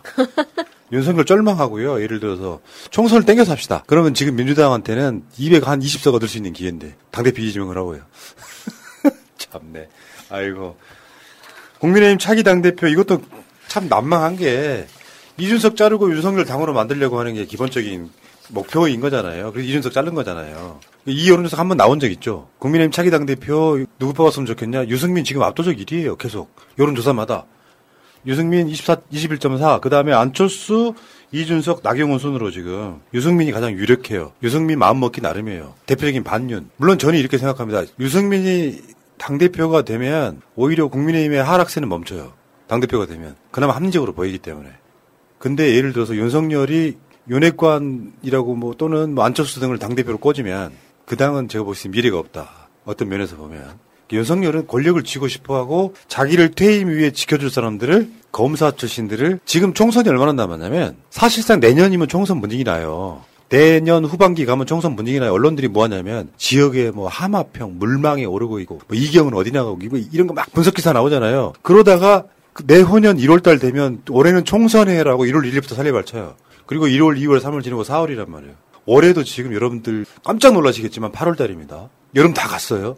그러면 9, 10, 11, 12만 남아요. 4개월밖에 안 남은 거예요. 근데 그런 상황에서 유승민이 당대표가 되지 말아야 되고 윤석열은 자기 퇴임을 위해서라도 자기가 꽂았던 검사들이 이제 2년 정도 채우면은 대부분 다 1년 반 2년 만에 나오는 경우가 꽤 있거든요. 한동훈 법무부 장관 계속 할 것 같아요. 한동훈은 국회로 들어오는 게 윤석열 도와주는 것이 가까울 수 있거든요. 그런 사람들 몇십 명 꽂으려면 공천권 쥐고 있어야 되는데 유승민이 1등인 거. 이거 굉장히 좀 곤란한 거죠. 그런데 국민의힘을 지지하신 분들이라든지 국민들께서는 여론조사에 참여하는 거잖아요. 그래서 그렇게 정상적인 범주 안에서는 유승민이 당연히 지금 이거 당대표 돼야 된다. 그리고 그 전에는 또 이준석이 당대표 지지율 1위가 나온 적도 있었습니다. 그러니까 한마디로 안철수 이준석이라는 사람은 지금 윤통과 거의 반대 쪽에 있는 사람이잖아요. 그러니까 유승민 같은 사람은 경기지사 나가려고 했을 때 경선 그때 갑자기 당선인 대변인이었던 김은혜를 갑자기 내보내면서 이렇게 좀 뒤집어지지 않았습니까? 그러니까 이런 과정을 다 아는 국민들 입장에서는 완전히 반대. 그러니까 윤핵관도 아니고 지금 윤통과 좀 반대되는 사람들에게 지지를 보내고 있다. 그러나 지금 내부도 돌아가는 거 보면은 유승민이 당대표 될 가능성은 아주 희박해 보이는 그런 상황인 것 같습니다. 이런 측면도 있어요. 유승민이 1위를 달리게 되고 유승민이 움직이기 시작하면 미세하겠지만 국민의힘 내부에 균열이 생겨요. 예를 들어서 이준석을 이제 해임한다 같은 결정을 내렸을 때 반대하는 의원들이 속으로는 있지만 공개적으로 보복당할까봐 못하던 유일하게 하나 반대했던 게 김웅이라 그랬죠. 바른미래당 계열로 들어와서 이게 이제 여론으로 확립이 되면 유승민의 줄 서는 사람도 생기고 그렇습니다. 균열이 나기 시작하는 측면이 있고요. 한국갤럽 기준 취임 100일째 지지율 한번 볼게요. 노태우 57, 김영삼 83. 노태우는요 사자 대결이었어요. 사자 대결. 노태우, 김영삼, 김대중, 김종필 사자 대결. 그래도 57% 나옵니다. 노태우는 40%가 안 되는 득표율로 당선된 사람이에요. 김영삼은 83%, 김대중 62%, 노무현 40%. 이명박은 그때 이제 제일 안 좋게 시작을 했던 거죠. 광우병 소고기네 뭐네 해갖고. 그렇죠. 박근혜 53%, 문재인 대통령 78%. 한국 갤럽 기준입니다. 다른 여론조사는 문재인 대통령 80이 넘는 것도 있어요. 윤석열 25%. 근데 이게 아까 봤잖아요. 아까 여론조사에서. 앞으로 나아질 것이다. 예를 들면 이재명 대통령이야. 굉장히 컨텐츠가 많은 사람이야. 근데 어떤 이슈로 지지율이 떨어졌어요. 그러면 물어봐. 이재명의 대통령의 지지율이 높아지겠습니까? 라면 그런 사람들은 앞으로 잘하겠지라는 기대치가 있는 거고. 그렇죠. 윤석열은 지금 앞으로 잘하지 못할 거라는 그것 때문에 지지율을 올리기도 쉽지 않다는 거예요. 영어로 한번 써보세요. 열심히. 예를 들면 막 민생 막 챙기고 그 정봉주 의원이 알려준 방법이 있는데 정치보복 안 하겠다 딱 선언하고 여야가 힘을 합쳐서 경제 살리겠다 그 메시지 내고 뭐 한 9월 초쯤에 이재명 당대표 만나서 서로 악수하고 그러면 지지율 올라간다니까. 근데 그럴 캐릭터가 아니잖아요. 제가 봤을 때 윤석열은 구글 계정을 새로 만들어야 된다고 생각합니다. 그러니까 유튜브를 보면 계속해서 극우 유튜브를 보면 그 같은 성향 유튜브만 추천이 되잖아요. 계속 그걸 보면서 70대 이상 대구 경북 사람들 이런 그 일배 포지션의 그런 정책들만 계속 보고 있고 그 사람들이 잘한다 소리에 어깨뽕만 높아지니까 바뀌질 않잖아요. 전 이거 확정 평양을 깨려면 구글 계정을 다시 만들어서 새날부터 구독을 해야 된다. 이상하게 내가 보는 뭐 유튜브는 뭐 나 다 잘한다고 하는데 왜 여론조사 이렇게 안 나오는 거야? 여론조사 조작이네 이렇게 되는 거. 그렇죠. 그게 이제 그거 포지션인 거예요. 아니, 새날을 그 좋아요를 누르고 알람 설정까지 해놓고 계속 하잖아요. 그럼 계정을 새로 만들잖아. 또 알려드리겠습니다. 계정 새로 만드는 번거로움 없이 알고리즘이 바뀝니다. 그러면 바뀔 거예요. 우리 저 국민대 김건희 박사님께서는 저 우리 방송 보는 걸로 저는 알고 있는데 슈퍼챗 한번 쏴주세요. 김 박사님 슈퍼챗 쏴주시면 오늘 하루는 욕 안 할게요. 자, 여기까지 하시고 지지율 이야기는 여기까지. 시간이 오래 가긴 했는데 하나도 안 힘드네. 언제나 광고주의 성공을 위해서 열심히 뛰는 온라인 광고 대행사가 있습니다. 1998년부터 온라인 광고 한 길을 걸어온 기업 P&B 마케팅. 어렵고 힘든 시기 광고주가 원하는 매출 상승을 위해서 한 번 더 생각하고 고민하는 기업. 피 같은 광고주의 돈을 알기에 P&B 마케팅은 광고주와의 상도가 회사의 철학입니다. 광고주가 잘 되는 회사가 좋은 광고 회사입니다. 우리 회사는 광고주님이 광고주님을 소개해 주실 때 가장 보람을 느낍니다. P&B 마케팅은 팟빵 광고, 유튜브, 구글, 페이스북 CPA까지 광고를 대행하고 있습니다. 광고 문의는 010-3879-8942. P&B 마케팅은 결과로 얘기합니다. 윤석열 100일이 100년 같다 이 얘기를 잠깐만 해볼게요. 그렇죠. 진짜 왜 존재감이 없다는 것은 두 가지 이게 있어요. 대통령이 시스템을 잘 돌리면 존재감 없어도 돼요. 대통령이 장관을 왜 임명합니까? 일 잘하라고 임명하잖아요. 근데 윤석열 자체는 본인이 스포트라이트를 받고 싶어 하는데 본인 자체가 리스크예요. 무식해서. 개념이 없어서. 근데 이 사람은 또 인사도 못했어. 그러니까 추경호는 내가 보기에 최악의 장관이거든요. 그냥 악만 있는 사람이에요. 악만. 복마전이라고 하잖아요. 악마가 엎드려 있는 무슨 전당 같은 복마전이라고 하잖아요. 윤석열의 기재부는 복마전이에요. 그런 관점에서 시스템을 잘 돌리면 대통령이 안 나타나도 돼요. 위기 상황일 때 짠 하고 나타나서 대통령이 존재감 딱 발휘하면 되거든요. 윤석열은 위기 상황일 때 침수된 아크로비스타라고 거짓말하면서 안 나타나 버리고 장관들은 개판으로 돌아가고. 그렇다 보니까 윤석열, 김건희 중심으로 모든 이슈와 논란이 한 80~90% 일어나잖아요. 그러니까 사람들이 맨날 윤석열 욕먹고 윤석열 못하는 소리만 들으니까 사람이라는 게 있잖아요. 10일, 20일 지나면 그거 다 기억 못합니다. 내가 일주일 전에 못했더라 기억 못해요. 저처럼 메모로 써놓지 않는 한. 그때 화요일 날 이경하고 볼메 그림 만났어. 이렇게 기록해놔야 기억하는 것처럼 100일이라는 거는 머릿속에 이미지만 남고 세세한 날짜에 대한 기억은 사라져요. 그렇다 보니까 수도 없이 잘못된 것들이 많아서 사람들이 느끼기에 100일이 어마어마하게 길다고 느끼는 거예요. 문재인 대통령이 취임해갖고 잘할 때는 어떤지 생각했어요. 날짜가 가고 있는 거에 대한 안타까움이 있었잖아요. 하루하루가 막 까먹고 있는 거 있잖아요. 그래도 5년 지나가더라고. 세상에서 제일 공평한 건 시간이죠. 누구한테나 똑같이 공평한 건 유일하게 시간입니다. 시간. 돌이켜보면 윤석열 100일 중에 집무실 용산 이전 각종 혼선과 의혹이 양산된 거. 이 첫 단추가 잘못 끼워짐으로써 윤석열은 지금 지지를 죽쓰고 있는 거예요. 모든 일의 시작이 용산 이전으로부터 시작이 됐다고 보는데 이번 수해 때도 마찬가지였고 그다음에 국방부 하사관들인가요? 그 월급을 못 받은 사람들이 여러 곳에서 나왔잖아요. 그런 것들도 다 용산 이전에서 생기는 문제들이고 여기에서 모든 게 시작이 됐죠. 이 민심과 이반하고 국민들 여론을 수렴하지 않고 본인이 원하는 게 있으면 바로 직행해버리는 거. 거기에서부터 윤석열은 안 되겠다. 윤석열은 독재다라는 이런 그 관념들이 심어진 게 아닌가 싶습니다. 근데 100일이 100년 같다라는 게 주변에서들 많이 하신 얘기는 어떻게 저는 들었냐면 야 진짜 100일 됐는데 이거 언제 가냐. 난리 났다. 100일 됐는데 이 난리가 났어. 그럼 앞으로 이거 5년 언제 가냐. 그럼 365씩 하면 이제 4년 하고도 265일이 남은 거잖아. 이거 어떡하냐. 왜 우리 어렸을 때 소풍 갈 때 보면 소풍 날짜 다가오면 날짜가 안 가는데 막상 소풍 날짜 토요일은 또 금방 가고 그러잖아요. 그러니까 기다리고 우리가 좋은 날짜는 금방 가는데 이게 너무나도 언제 가냐 이러는 거죠. 그러니까 지금 국민들이 특히 이제 우리 40대는 90% 가까이 또 많은 분들은 이렇게 막 7, 80%가 진짜 지금 시간이 너무 안 간다. 이거 언제 가냐 하고 계신다는 거죠. 댓글창에 김건희 씨가 슈퍼챗 써주셨습니다. 감사해요. 진짜 빵 사 먹으라고. 빵 사 먹어라. 나 빵이다. 네. 박사님 감사해요. 네. 그러니까 이게 용산 그 집무실 이전이 진짜 각종 혼선은 그렇다 치더라도 의혹을 양산하고 있잖아요. 왜 멀쩡한 데를 나와서 시스템 다 망가뜨리고 관저 공사비만 수십억을 쓰고 있느냐. 496억을 지금 집무실하고 관저에 쓰고 있는 거거든요. 이 자체가 의혹을 양산하는. 근데 그렇다고 투명하지도 않아. 어디다가 썼는지도 안 밝히려고 엄청 노력하잖아요. 여기 이제 윤석열이 첫 시작 단추가 이게 단순하게 국민과의 소통을 위해서가 아니라 뭔가 비리를 위한 사전 포석이 아니었나라고 의심하게 단계가 되면요. 뭘 어떻게 해도 다 이 사람은 사기꾼으로 보이는 거예요. 윤석열 씨는 진짜 그거 중요하게 생각해. 그 다음에 소통한다면서 막말과 망언으로 비난받은 출근길 약식 기자회견. 방법이 없습니다. 가르쳐 주세요. 이렇게 훌륭한 장관 봤어요? 이런 거 있잖아요.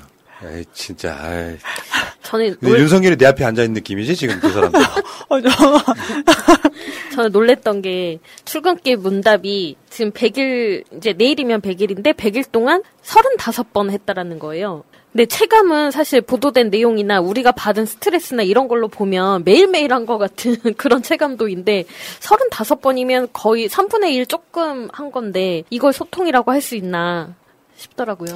네. 소통이라는 것은 정말로 궁금한 의제에 대해서 어떻게 할 것인가. 대통령이 이제 국가 리더 아니겠습니까? 리더로서 격이 있고 국민들이 원하는 답변. 그러니까 국민들이 원하는 정책을 모두 다 해달라는 건 아닙니다. 그래도 최소한 국민들이 원하는 방향에 대해서 계획을 설정을 하고 그 부분에 대해서 얘기를 해야 되는 것인데 지금 그것은 약식 기자회견이란 말도 아깝습니다. 예. 그것은 그냥 출근길 그냥 인사. 출근도장. 출근길 그냥 인사 정도. 그냥 하와이유 정도. 근데 그것도 How are you? 이렇게 할 거면서 삿대질 했다는 거죠. How are you? Fine, thanks, and you. 그 다음에 재난에도 출근하지 못하는 대통령. 퇴근할 때 보니까 이미 침수가 시작됐더라고. 아니, 오늘 성대모사 왜 이렇게. 방출하세요. 아니, 그게 아니라 이 사람은요, 일단 목소리부터 비워가면 솔직히 말해요. 내가 그 사람 목소리를 성대모사를 함으로써 내가 피하고 싶은 거야. 내 목소리를 그 사람한테 넣고 싶지가 않은 거예요. 만약에 윤석열 예를 들면 내가 퇴근할 때 보니까 침수가 돼 있더라고. 이렇게 하면 호감이 생기는 거잖아. 비호감을 내가 갖다 끌어 쓰는 거예요. 그렇군요. 그러니까 막상 시스템 자체를 붕괴시켜 놓고 나니까 윤석열 말이 100% 맞다고 치더라도 출근도 못하는 대통령 돼버린 거예요. 이거 좀 희한한 캐릭터인 거고요. 그 다음에 이게 결정적이라고 보는데 집무실 앞에 집회는 막아. 그러면서 소통한다고 잘한 일이세요. 나 이게 제일 꼴 보기 싫어. 소통한다고 이야기하려면 집무실 앞에 집회는 매번 신고할 때마다 집회 금지하잖아요. 그러니까 집무실 앞에 가지도 못하고 말해서 기자회견하고. 소통이라는 건 사실 온라인 사이트에서부터 시작이 된다고 생각이 드는데 접근성이잖아요. 그거 자체가. 근데 청와대 청원 사이트는 바로 폐지하고 새로 만든 국민제안 페이지는 우리가 누누이 얘기했지만 그 실명으로 해야 하고 누가 어떤 글을 썼는지 다른 사람 보지도 못하고 이게 어떻게 소통입니까? 소통이 항상 일방적이고 통보입니다. 윤석열한테는. 좀 속이 되게 좁은 사람이라는 생각이 드는 것이 지금 법원에서요. 집회 허용을 좀 관대하게 우리 판단을 하고 있잖아요. 그럼에도 불구하고 집무실 앞에는 절대 안 된다. 그런데 퇴임한 대통령의 사저 앞에서 이거 집회하는 부분에 대해서는 또 상당히 관대합니다. 가만히 보면 본인한테는 안 돼. 남한테는 해도 돼. 나한테만 하면 안 돼. 좀 옹졸한 모습을 좀 보였던 것 같고 그리고 지금 대통령 집무실 앞 시위를 분석한 보고서에 따르면요. 소송 비용을 8천만 원으로 이렇게 책정을 했대요. 이게 말이 됩니까? 그러니까 온통 긍정적 요소가 없어요. 한동훈이가 긍정적 요소라고 최근에 하나 던졌죠. 제주 4.3 재심 법무부가 많이 돕겠다 이런 거거든요. 근데 그게 묻히잖아. 지지율이 좋을 때는 그런 것들이 다 플러스 요소로 작동하는데 뭔가 그중에 그러니까 내가 항상 했단 말이죠. 문재인 대통령이 하던 진보적 아젠다들을 상당 부분 수용해야 되는 시대예요. 시대. 보수 진보의 문제가 아니라. 근데 문재인이 하던 정책은 안 해. anything but 문재인이 되다 보니까 할 게 없는 거예요. 그러니까 20년, 30년 전의 정책을 갖고 오는 거거든요. 근데 이미 국민들은 특히 아까 40대 같은 분들은 이미 익숙해져 있거든요. 무상급식 같은 거에 대한 진보적 아젠다가 똘똘 뭉친 사람들이야. 근데 이런 부자 감세하는 게 눈에 뻔히 보이거든요. 윤석열은 최소한 이명박 같이 하면 안 되는 상황이었던 건데 아젠다 안 좋아 소통한답시고 용산으로 갔는데 집무실 앞 집회는 못하게 막는 이런. 그러니까 이준석이 그 있잖아요. 윤석열 점수는 몇 대 몇 딱 했더니 25점 이렇게 된 거 아니에요. 거기에 윤석열 지지율 조롱한 거예요. 그게. 국민들이 25점이라고 이야기하더라. 그렇게 말해도 사실 크게 다르지 않지 않습니까? 근데 윤석열은 놀랍더라고. 데이터를 보니까요. 윤석열이 한 달에 한 번꼴로 부동산 감세안을 내놨다 하더라고. 취임하고 나서 한 달에 한 번꼴로 3달 넘는 시간 동안 취임 1년 그러니까 1개월 차, 2개월 차, 3개월 차에 부자 감세안 내놓는 거예요. 세금 깎아주고 뭐 이런 것들 계속 내놓는 거예요. 그래서 왜 부자들만 세금 깎아주냐 했더니 월급쟁이도 깎아줄게 했는데 비율로 따져보면 정권 교체 싱크탱크에 그런 이야기 나오잖아요. 네.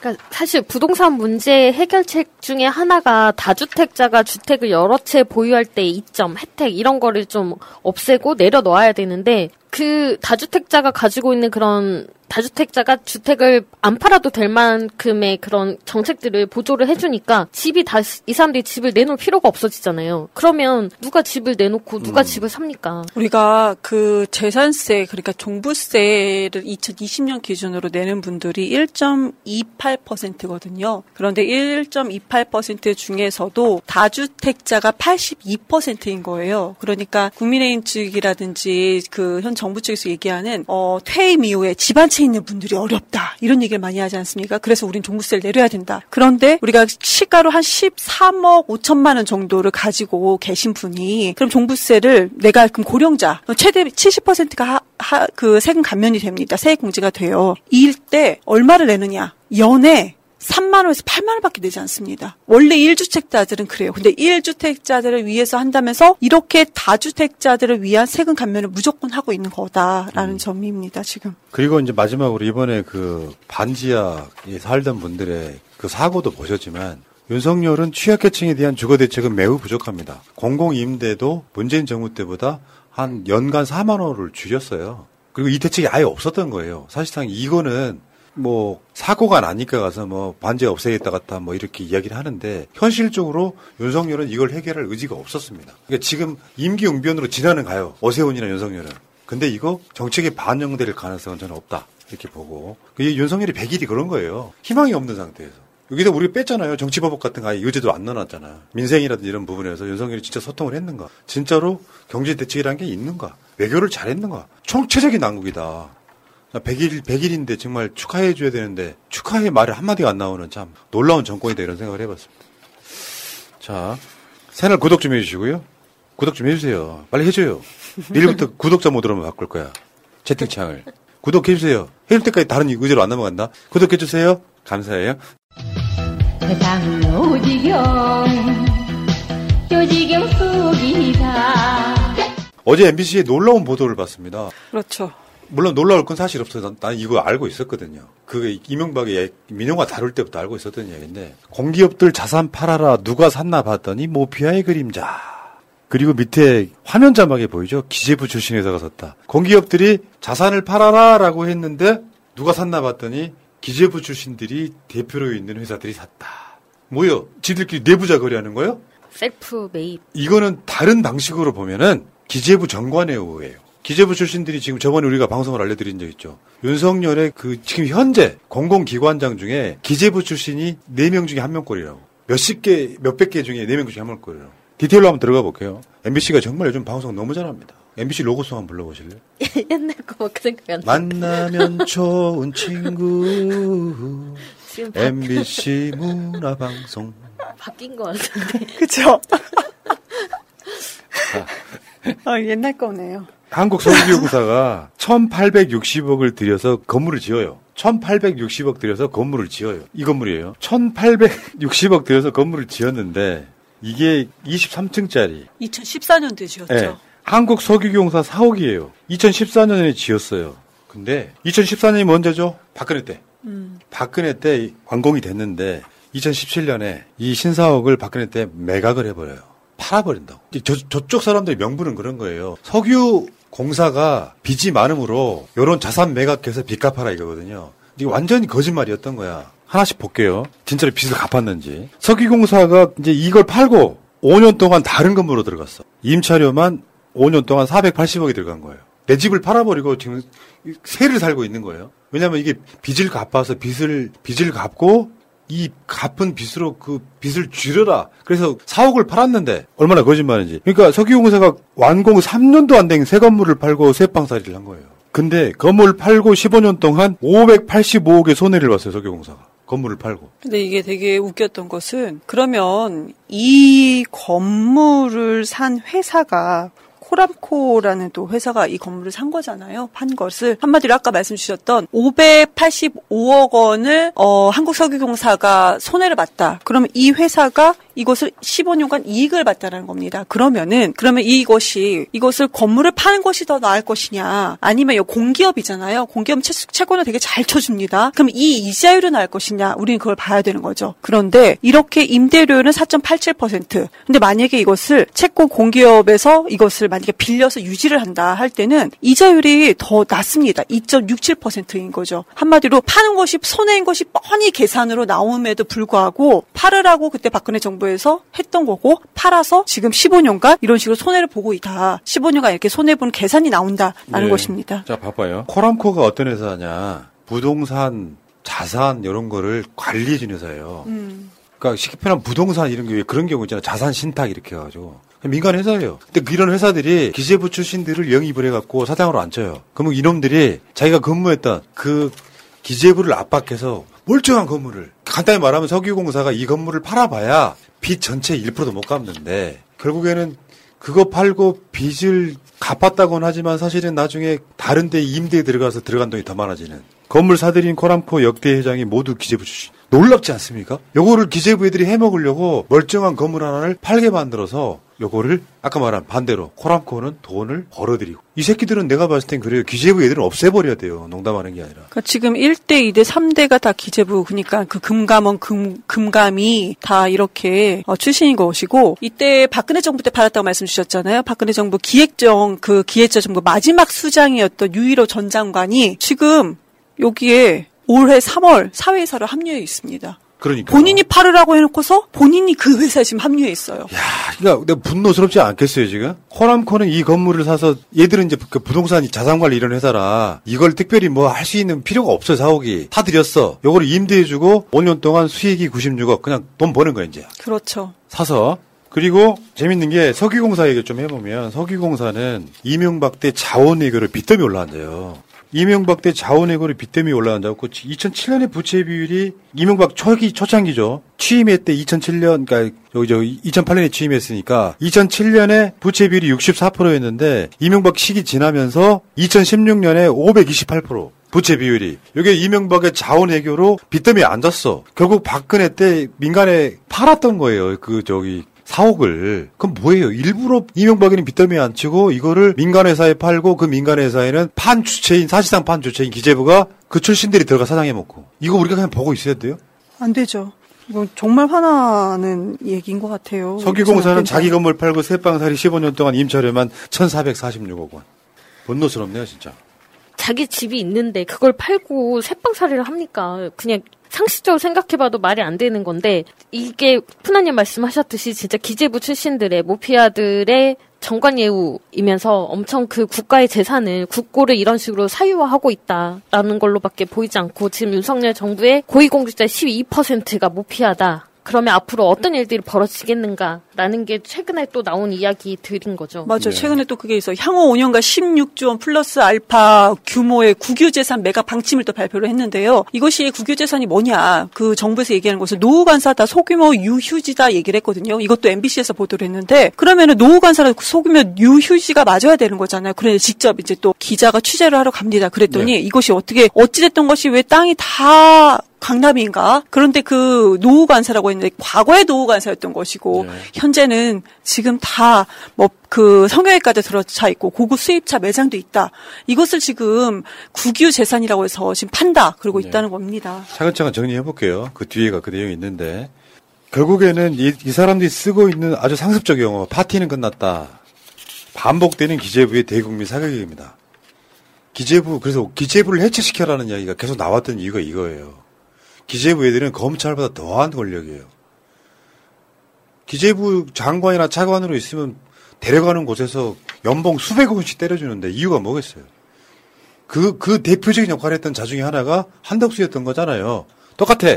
그 파티는 끝났다.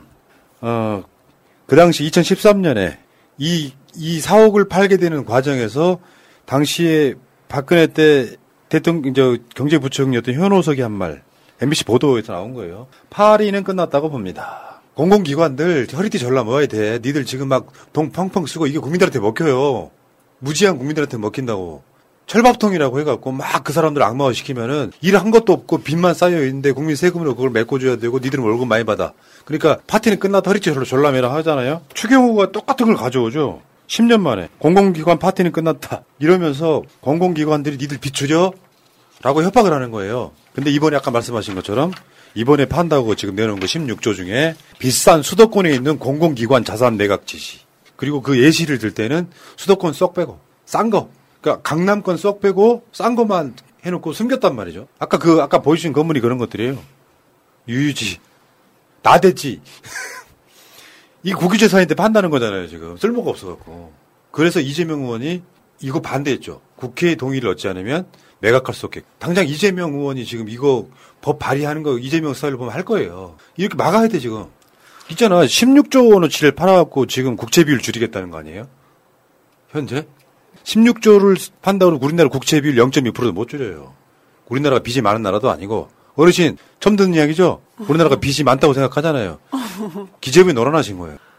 아니 이렇게 그리고 공공기관 사옥이나 뭐 이런 노후지 이런 곳을 팔 만큼 그렇게 재정이 부족하면서 부자 감세는 왜 해준 겁니까? 법인세 왜 깎아준 겁니까? 그게 이해가 안 가는 거예요. 그게 더 웃긴 거지. 네. 그러니까 부자를 위한 부자 정부인데 지지율이 문제가 근본 기저에는 그게 깔려 있다는 거죠. 이명박 시대에도 이렇게는 안 했어요. 좀 이번에 좀 마지막으로 꼭 드리고 싶은 얘기가 유휴지라고 분명히 밝혔잖아요. 그런데 그것이 강남에 있는 땅입니다. 그럼 최소한 강남 위치는 어쩔 수 없다 하더라도 유휴지는 맞아야 되는 거잖아요. 그런데 실제로 가봤더니 유휴지가 없어요. 신축한 지 이제 공사한 지 9년 된 6층하고 4층짜리 건물이 2채가 있습니다. 그런데 국민들한테 발표할 때는 이거 유휴지라고 얘기한다는 거죠. 기재부가 그런 식으로 거짓말을 굉장히 많이 하고 있는데 지금 공공기관 부채가 583조다. 그래서 2016년 말보다 17% 늘어났다라고 이야기를 하고 있는데 사실 이거는 금액으로 봤을 때 기준이고요. 비율로 따지면 2017년에 157.2%였는데 작년 말에 151%로 오히려 그 부채 비율은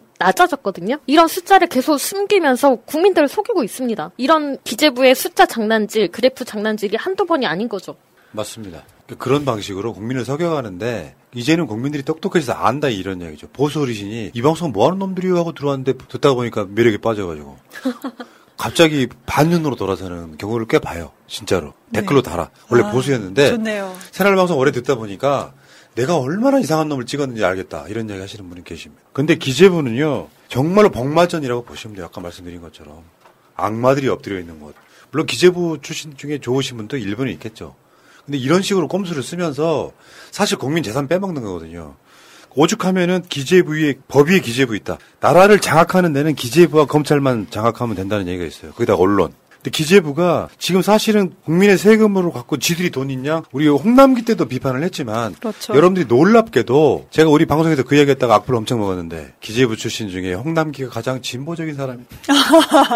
이제는 맞는 그 말이 말이에요. 이해가 가죠. 네. 그나마 진보적인 사람이어서 홍남기를 문재인 대통령이 기재부 장관에 앉혔다는 이야기가 정설로 받아들여집니다. 추경호는 내가 봤을 때 그렇지만 사기꾼이잖아요. 그렇죠. 왜 거짓말합니까? 맞아요. 저 파티는 끝났다는 말이 이제 우리의 파티가 시작이다라는 말이고 이번에 말했던 노후 관사 이런 거 빼고도 앞으로 토지, 농지 이게 900억, 5천억이 남아있다고 해요. 장부가가. 그러면 더 많은 토지와 농지를 팔겠다는 건데 민간에 팔겠다는 건데 이거 누가 사겠습니까? 그리고 토지는 사실 더 잠재력이 있는 거잖아요. 건물보다. 거기에 어떤 국가 사업이 다시 펼쳐질지도 모르는 건데 그렇죠. 이것들을 그냥 국민들 눈을 속이면서 팔아내겠다는 겁니다. 누구한테? 이거는 민주당이 어떻게든지 막아야 되고요. 이재명 당대표 중심으로 해서 법안 발의하고 막 그러면서 막아내야 되겠죠. 그리고 아까 보셨잖아요. 코람코로 간 기재부 출신들 그걸 그렇게 갖고 오나? 그러니까 정관예우라니까요. 우리 그때 부총리께서 그렇게 저쪽으로 가셨으니까 코람코에 하나 팔어. 몇백억짜리를 지들이 그렇게 결정하는 거예요. 그러면 거기 들어간 사장은 거기서 소위 말하면 성과급 받지 않겠어요? 저거 사드렸으니까? 그런 거예요. 좀 심하게 표현하면 그냥 양아치 정권입니다.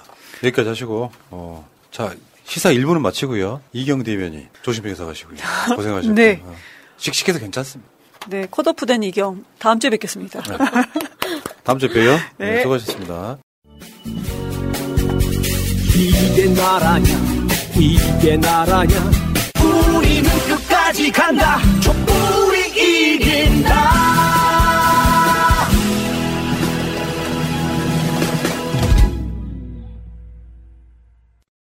먼저 우상호 비상대책위원장님의 인사 말씀을 듣도록 하겠습니다. 네, 지금 고물가로 인한 여러 가지 민생의 위기, 어려움이 있었는데요.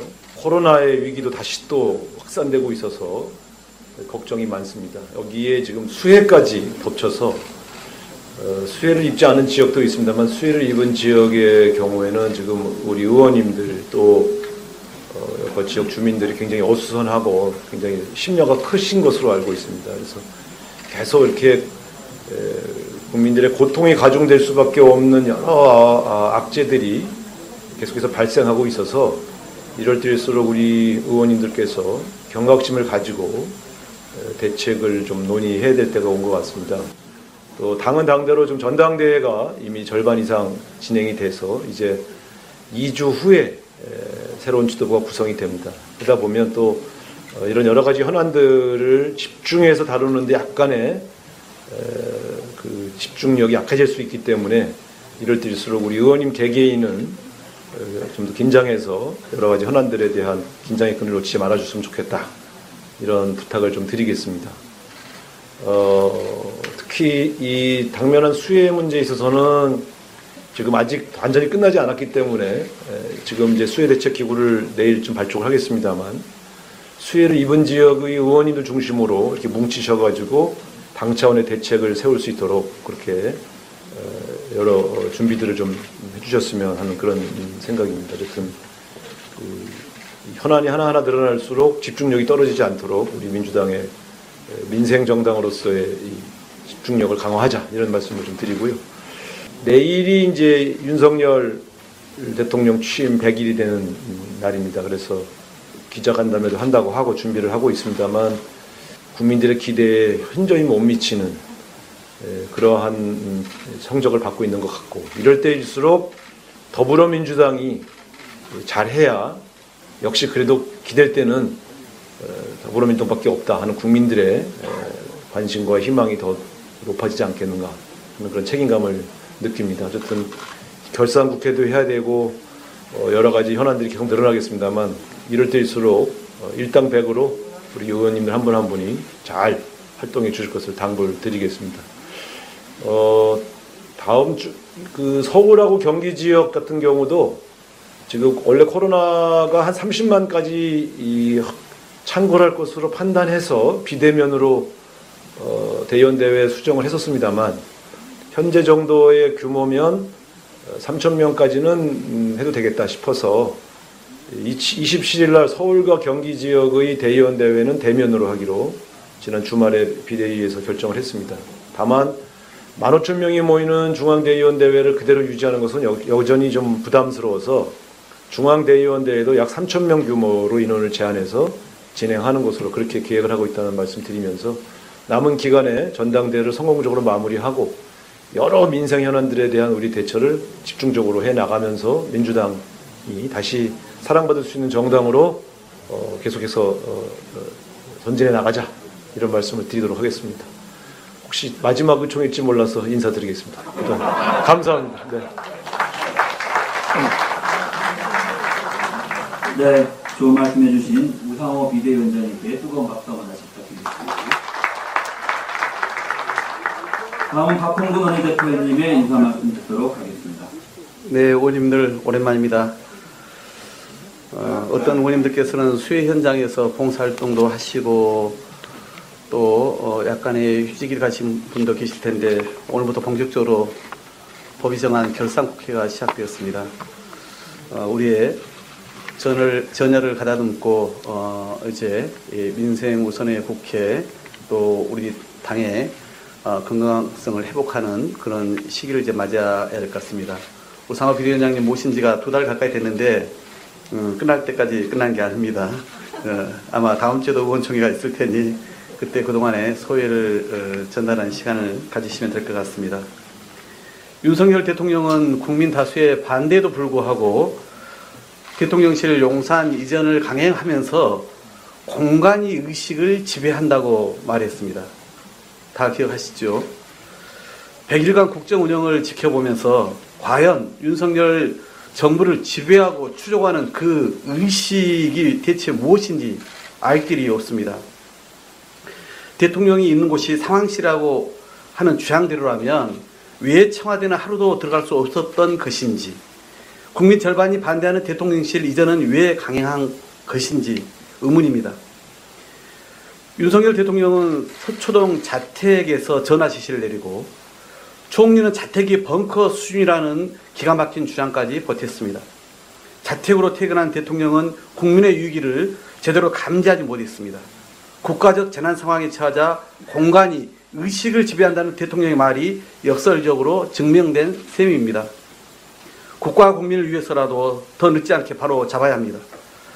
민주당은 말씀드린 대로 곧 국정조사 요구서를 제출하겠습니다. 집무실과 관저공사 수주를 둘러싼 특혜와 비리 의혹을 그대로 방치하고 넘어갈 수는 없습니다.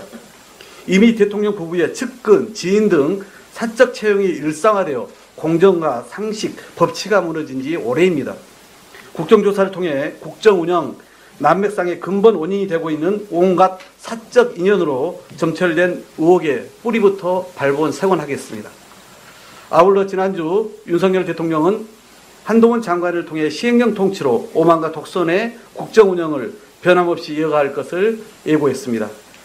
대통령 지지도가 하락하자 민생을 챙기고 국민의 뜻을 겸허히 받드는 대신 또다시 국면 전환을 위한 정치적 의도만 노고라 한 것입니다. 국민을 방패 삼아 입법부를 무시하는 소통령 한동훈 장관의 태도와 방식 또한 오만하기 짝이 없습니다. 법을 수호해야 할 장본인이 헌법이 보장한 국회의 입법권을 정면 부정하며 또다시 시행령 통치를 일삼는 행위는 반드시 책임지게 될 것입니다. 민심을 등진 채 반성과 쇄신 없이 폭주한다면 국정 실패는 불보듯 뻔합니다.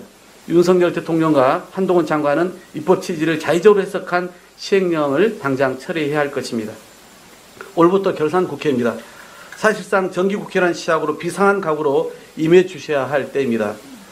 정부 여당의 무능과 오만, 그리고 독선적인 국정운영 100일 동안 민생과 경제는 뒷전인 채 방치되고 있습니다. 아마 여러분께 안내가 갔을 텐데 오는 31일 우리가 정기국회 맞이 워크숍을 할 예정인데 그때 과연 우리 민주당이 국민의 삶, 민생과 관련해서 우선적으로 처리될 법안을 우선 160개를 줄이고 그중에서 한 10개 정도를 엄선한 과정을 지금부터 밟고 있습니다. 비록 우리가 정권을 잃었습니다마는 우리 국민의 눈높이에 많고 삶에 부합되는 그런 민생 입법들을 지금부터 하나하나 우리 의원님들의 총의와 그리고 필요하면 국민 또는 우리 당원들의 그런 의견까지 모아서 순서를 정해나갈 예정입니다. 이렇게 하나하나 달라지는 모습, 책임지는 모습을 가져나가야 되겠고요. 또 한편에서는 결산국회다 보니 저쪽은 온갖 문재인 정부의 마지막 소위 예산의 집행, 결산을 놓고 여러 가지 공격을 해올 걸로 예상이 됩니다. 그래서 지금부터 이미 이제 여러 보좌진과 또 예결위원님들 또 각 상임에서 준비를 해온 걸로 알고 있습니다만은 거기에 맞춰서 저희가 제대로 잘못된 어떤 그런 선전선동에 대해서는 바로잡고 또한 지금 잘못된 그런 국정 난맥상에 대해서는 정확히 짚어내는 결산국회를 준비해 주셔야 된다는 말씀을 드립니다. 국회 다수당으로서 민주당이 중심을 잡고 국민과 국가를 반드시 지켜야 합니다. 이를 위해 당력을 하나로 모자는 말씀을 드립니다. 이상입니다. 고맙습니다. 8월 16일 제99차 더불어민주당 원내대책회의를 속개하겠습니다. 먼저 박홍근 원내대표께서 모두 발언하시겠습니다. 대통령의 광복절 경축사는 국민의 기대를 저버렸습니다. 77주년 광복절에 식민 지배의 역사를 정치적 지배라 순화할 만큼 대통령의 메시지는 국민이 아닌 일본만 향해 있었습니다. 강제징용 피해자 배상, 위안부 문제 등 한일 간의 현안은 외면한 채 미래지향적 한일 관계라는 모호한 수사만 남발했습니다. 같은 날 기시다 일본 총리는 야스쿠니 신사의 공물 대금을 복납했고 관료들은 야스쿠니 신사를 참배했습니다. 이용수 할머니는 일본이 역사를 왜곡하고 우리 명예를 짓밟더라도 일본 비위를 맞추는 게 더 중요한가라고 말했습니다. 김대중 오부치 선언의 본뜻은 과거 식민 지배에 대한 통절한 반성과 마음으로부터의 사죄에서 출발하는 것입니다. 원칙도 국민적 공감도 없는 일방적 한일 관계 개선 추진은 오히려 일본 정부에 잘못된 신호를 주게 될 것임을 경고합니다. 대통령이 나서서 여당 대표를 왕따시켜 내쫓는 총국의 피날레가 연휴까지 이어졌지만 여권 내용이나 국정 난맥상에 대한 대통령의 유감이나 반성은 없었습니다. 제2의 취임사 수준이란 대대적 예고가 무색하게 대통령은 자유만 33차례 부르짖었습니다. 그러나 윤석열 대통령의 자유는 공정과 상식, 법치주의와 함께 불량 3종 세트가 된 지 오래입니다. 국민 10명 중 7명이 국정 운영을 잘못한다. 국민 과반이 책임은 대통령 본인에게 있다라는 8.15 특집 여론조사 결과가 연이어 발표됐습니다. 그런데도 윤석열 대통령은 인적 쇄신이 아니라 오히려 측근 인사 보강에 나설 거라 합니다. 대통령 취임 후 지금껏 인사가 문제라고 수차례 지적하는데도 국민이 기대한 전면적 인적 쇄신과 국정 기조 전환은 또다시 묵살될 참입니다. 내일이면 윤석열 정권 출범 100일입니다. 윤석열 대통령은 성남 민심을 받들어 때를 놓지 말고 대통령실과 내각의 전면적인 인적 쇄신에 나설 것을 강력히 촉구합니다. 기록적인 폭우로 인한 피해가 채 복구도 되기 전에 또다시 물폭탄이 중남부 지역에 떨어졌습니다. 간신히 복구에 나선 노력이 헛되지 않도록 정부는 추가 피해 방지에 만전을 기하기 바랍니다. 이번에 피해가 심한 충남과 전북 등도 신속히 특별 재난지역 선포를 검토해야 할 것입니다. 직접적인 피해 외에도 대피소에서는 코로나 확진자가 발생하는 등 집단 감염도 우려가 큰 상황입니다. 이번 수해 여파로 채소 가격이 17.3%나 급등하는 등 한 달도 남지 않은 추석 차례상 물가 폭등 우려까지 더해지고 있습니다. 피해 복구와 민생 대책을 동시에 챙겨야 하는 정부의 역할이 그 어느 때보다 중요한 시점입니다. 국민이 대통령의 입에서 나오길 바라는 말은 자유가 아니라 책임이라는 것을 명심하기 바랍니다. 집중호우에 대한 대통령의 대응에 대해 현장 지휘했어야 한다는 여론조사 결과가 65%로 나왔습니다. 이번 수해 상황에서 윤석열 대통령이 컨트롤 타워로서의 역할을 사실상 방치한 것으로 평가받은 셈입니다. 코로나 방역도 자율에 맡긴다는 핑계로 사실상 손 놓고 있더니 수해 피해마저 국민에게 각자 도생을 요구할 수는 없습니다. 윤석열 대통령과 정부는 막중한 책임을 상기하고 국민의 생명과 재산을 지키기 위해 피해 복구 등 역할에 최선을 다해 주시기 바랍니다. 이상입니다. 네, 이어서 김성환 정책위원회 의장께서 모두 발언하겠습니다. 네, 원내대표 이 말씀도 있었습니다만 어제가 광복 77주년이었습니다. 전통적으로 광복절에는 대통령 기념사를 통해서 주요한 국정 방향을 발표해 왔던 게 관례였습니다만 이번 윤석열 대통령의 기념사를 보면 국정에 대한 비전도 제대로 된 반성도 찾아볼 수 없었습니다. 오로지 자유만 외쳤는데 이게 딱 20세기 중반 미소 냉전 시대의 논리 아닌가 싶습니다. 취임사 때도 그랬고요. 지금 세계에서의 가장 중요한 키워드는 기후위기와 불평등 해소 등이 가장 중요한 가치임에도 불구하고 여전히 20세기 중반의 자유만 외치고 있어서 시대를 앞서가는 게 아니라 오히려 과거로 되돌린 거 아닌가 싶습니다. 8월 14일은 위안부 기림의 날이었습니다. 대통령실에는 단 한마디 이와 관련한 언급도 없었는 반면에 야스쿠니 신사참배로 군국주의 부활을 꿈꾸고 강제동원 피해에 대해서는 한국이 답을 내놓으라라고 하고 있는 일본에게 조속한 관계 개선을 하자고 하는 발언에 우리 국민들은 실망을 금치 못했습니다. 북한을 향한 담대한 구상도 사실상 이명박 정부의 비핵 개방 3천과 다를 바 없는 내용이 전부였습니다. 부자 감세가 핵심인 경제정책도 실패한 이명박 정부 시즌2라고 해왔는데 대북정책도 마찬가지라면 대북정책마저도 이제 기대를 접어야 되는 건 아닌지 하는 안타까운 마음이 들었습니다. 내일이면 윤석열 정부 출범 100일을 맞습니다. 국민들은 잇따른 인사 실패와 독단적인 국정 운영 그리고 권력의 사유화 과정을 지켜보면서 70% 이상의 국민이 국정 운영을 잘못하고 있다. 좀 제대로 해라 라고 경고를 하고 있습니다. 심지어 지난 포고와 수재복구 과정에서 국민들은 무정부 상태라는 해시태그를 확산하면서 정부의 국정 운영을 전반을 재설계하라고 경고하고 있습니다. 그런데 대통령 취임 100일에 앞선 광복절 기념사에는 이 국민들의 그 준엄한 경고에 대한 대답은 없었습니다. 내일 취임 100일 기자회견이 예견되고 있는데 이제라도 국정 운영을 국민들의 경고에 화답하시기 바랍니다. 검찰이 총장하듯 검찰 신복 몇 명을 데리고 국가 운영을 하겠다는 생각을 제발 바꾸시기 바랍니다. 국민은 수재 현장을 지켜보면서도 퇴근하는 대통령을 원하지 않는다는 사실을 명심하기 바랍니다.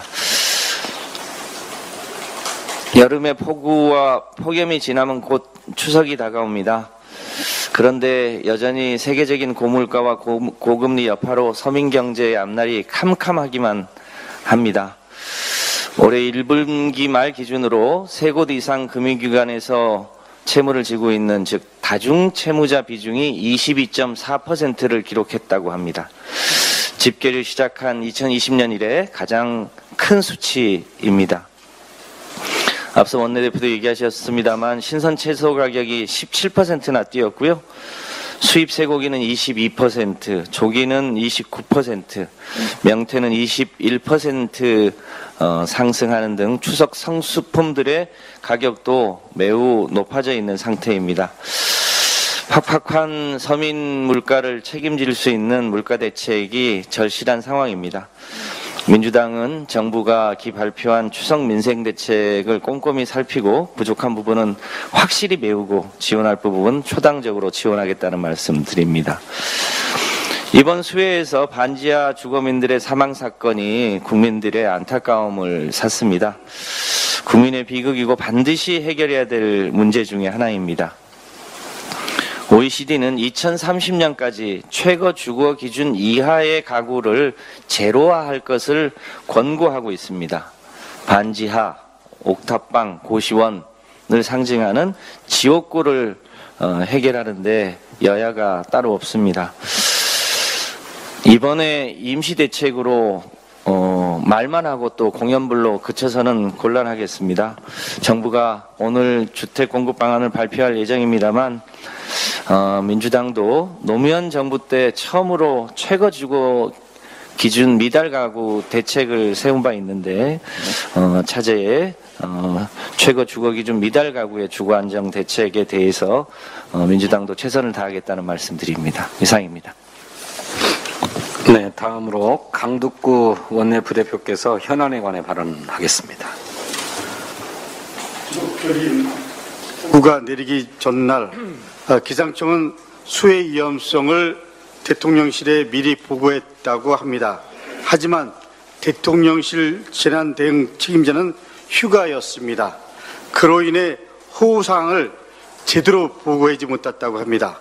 더욱이 침수 피해가 발생한 것을 보고서도 대통령은 퇴근하고 자택에서 보고를 받았습니다. 비 온다고 대통령이 퇴근을 안 하나 이런 망발까지 서슴없이 했습니다. 윤석열 대통령의 자택 아크로비스타와 그 주변이 침수되어서 대통령실로 가지 못했다고 했습니다. 그러나 그건 사실이 아니었다고 합니다. 재난을 진두지휘해야 할 국가 컨트롤 타워가 이 정도라는 것에 심한 자괴감을 느낍니다. 저뿐만이 아니고 KBS 여론조사에서도 나왔지만 대통령실에서 집중호우를 현장 지휘했어야 한다는 것이 대다수 여론입니다. 이것이 민심입니다. 서울시는 수해 대비 예산 900억 원을 삭감했는데 이를 전임시장 탓이라고 우기고 오세훈 시장 자신의 책임이 아니라고 말하고 있습니다. 왜 오세돈이 별명이 되었는가를 심각하게 반성해야 합니다. 또한 서울시의 대책이 반지하 거주를 막는 것이라고 하였는데 그렇게 되면 이들이 갈 곳은 옥탑방밖에 더 있겠습니까? 정책이야말로 수요자 입장에서 촘촘하게 그리고 중장기적 대책들을 만들어야 합니다.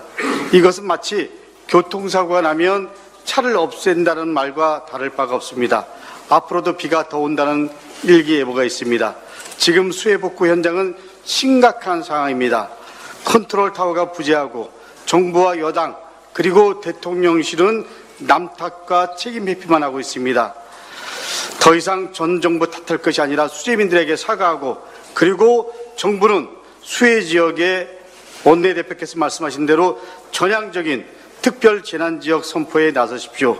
그리고 대대적인 수해 복구 지원 방안을 신속하게 마련하십시오. 피해 복구를 위한 골든타임을 놓치면 안 됩니다. 정치가 있어야 할 곳에 민생과 서민의 삶 속에 있어야 합니다. 국민 한 사람 한 사람의 아픔에 진심으로 공감하는 정부가 되기를 다시 한번 촉구합니다. 네, 감사합니다. 이어서 이정문 원내 부대표께서 현안 발언하겠습니다. 네, 안녕하십니까. 더불어민주당 원내소통부대표를 맡고 있는 이정문 의원입니다. 저도 광복절 경축사 관련 말씀을 드리겠습니다.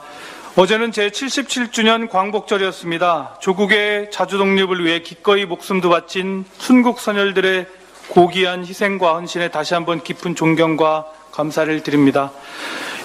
윤석열 대통령은 제77주년 광복절 경축식에서 일본은 함께 힘을 합쳐 나가야 하는 이웃이라고 표현하면서 김대중 오부치 공동선언을 계승하여 한일 관계를 빠르게 회복하고 발전시키겠다고 말했습니다.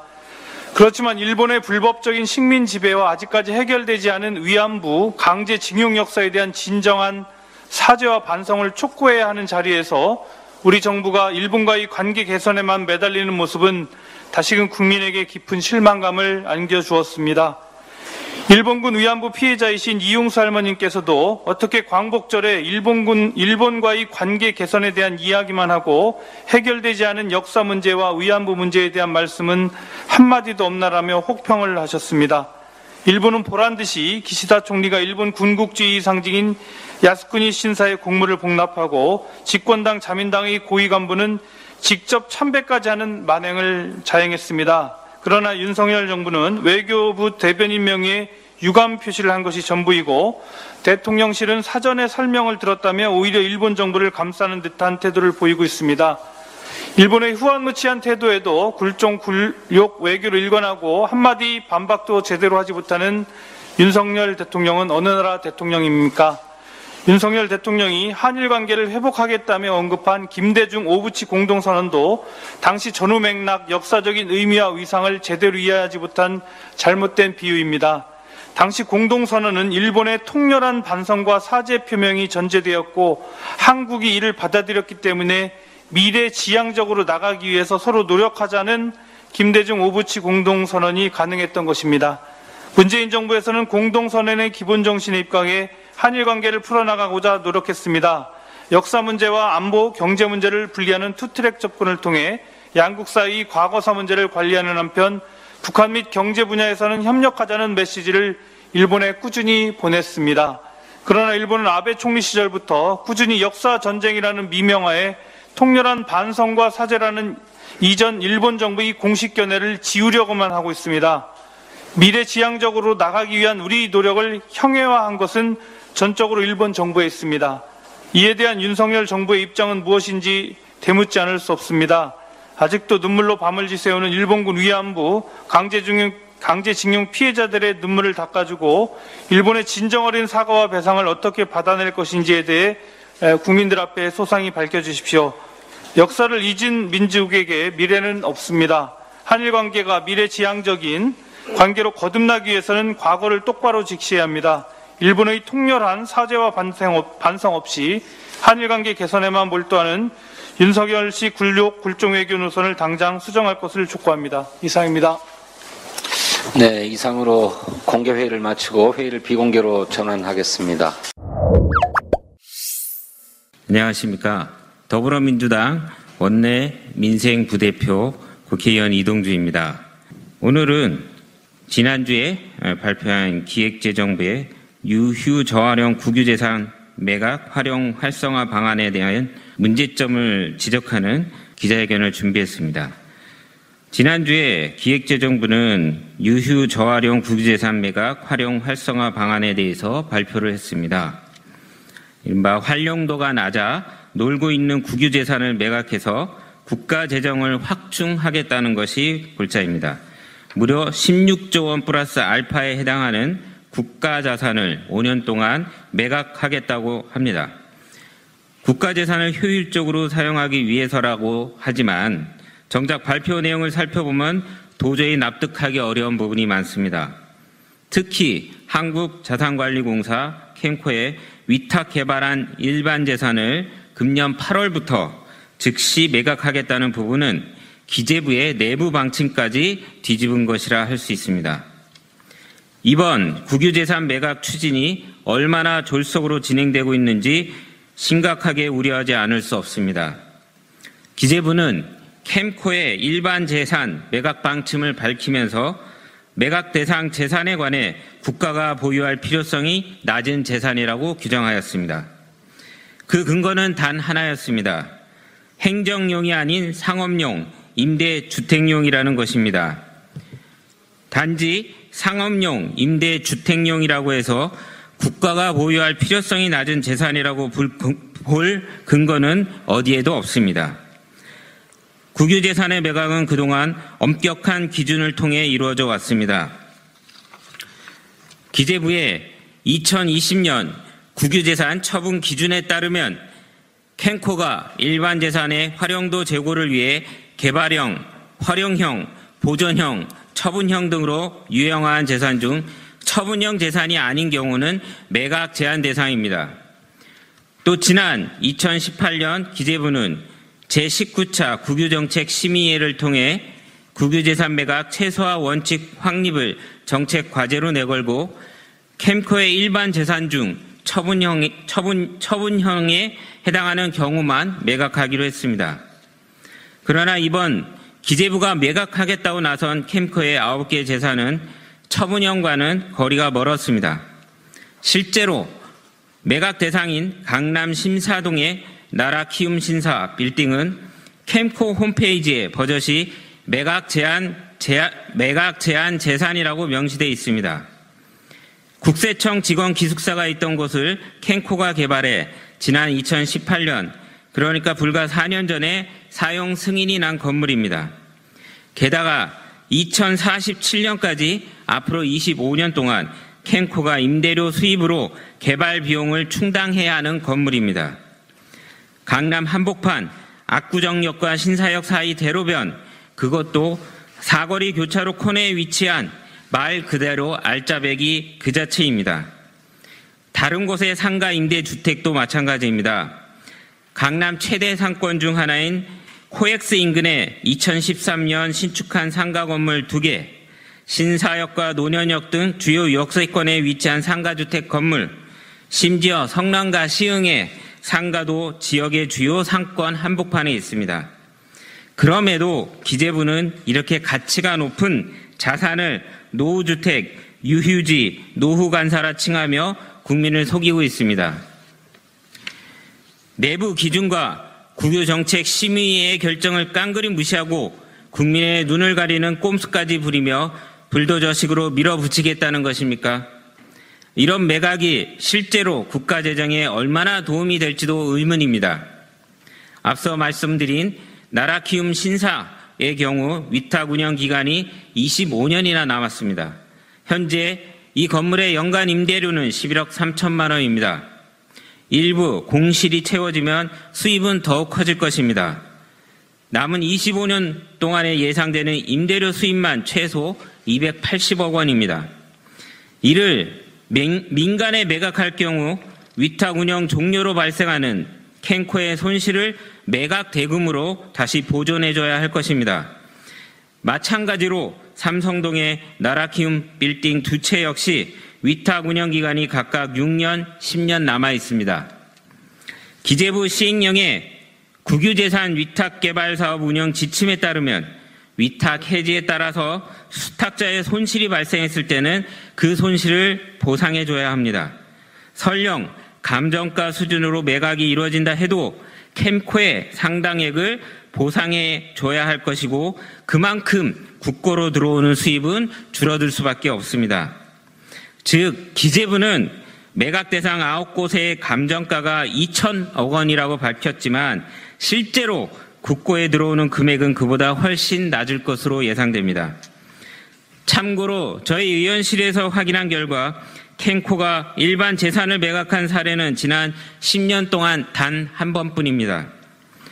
2014년 서울 가산동엔 상가 건물이 감정가의 70%인 25억 7천만 원에 매각됐습니다. 이번에 매각 대상으로 선정된 국유재산은 그 입지와 건물 활용도 면에서 당장 매각하는 것보다 보유하면서 얻을 수 있는 미래 가치가 훨씬 크다는 것을 누구나 쉽게 알 수 있습니다. 지난 12일 MBC 뉴스 보도에 나온 감정평가서의 말처럼 정말 나라가 쫄딱 망하지 않고서는 함부로 팔아서는 안 되는 국가재산입니다. 나라에 당장 2천억 원이 없어서 미래 자산을 팔아야 한다면 어떤 국민이 납득할 수 있겠습니까? 이러한 국가 미래 자산을 민간에 헐값에 팔면서 우리 후손들은 울고 일부 돈 많은 땅 부자들만 웃게 될 것입니다. 지난 박근혜 정부 때 공공기관이 매각한 사옥을 형 기재부의 전신인 재무부 출신 관료들이 다시 사들여 막대한 이익을 챙겼다는 보도도 있었습니다. 지금 윤석열 정부가 추진하는 국유지 매각, 공공기관 자산 매각도 특권층을 위한 나라 재산 팔아먹기가 아닌지 의심하지 않을 수 없습니다. 정부가 당장 8월부터 매각을 시작하겠다고 하는 캠코의 일반 재산만 살펴봐도 이것이 진정 나라를 위한 일인지 되묻지 않을 수 없습니다. 윤석열 정부가 누구의 이익을 위해서 나라의 미래 자산을 헐값에 팔아치우려 하는지 앞으로 명명백백하게 밝혀내겠습니다. 기재부는 당장 캠코의 일반 재산 매각 추진을 중단하고 16조 원 이상의 국유재산 매각 방침도 원점에서 재검토할 것을 강력히 촉구합니다. 이상입니다. 국민의힘 비대위원회가 공식 출범한 가운데 내일 비대위 효력정지 가처분 신청에 대한 법원의 신문이 있습니다. 가처분 신청을 낸 사람은 국민의힘 이준석 대표입니다. 지금 스튜디오에 나와 있습니다. 안녕하십니까? 네, 안녕하세요.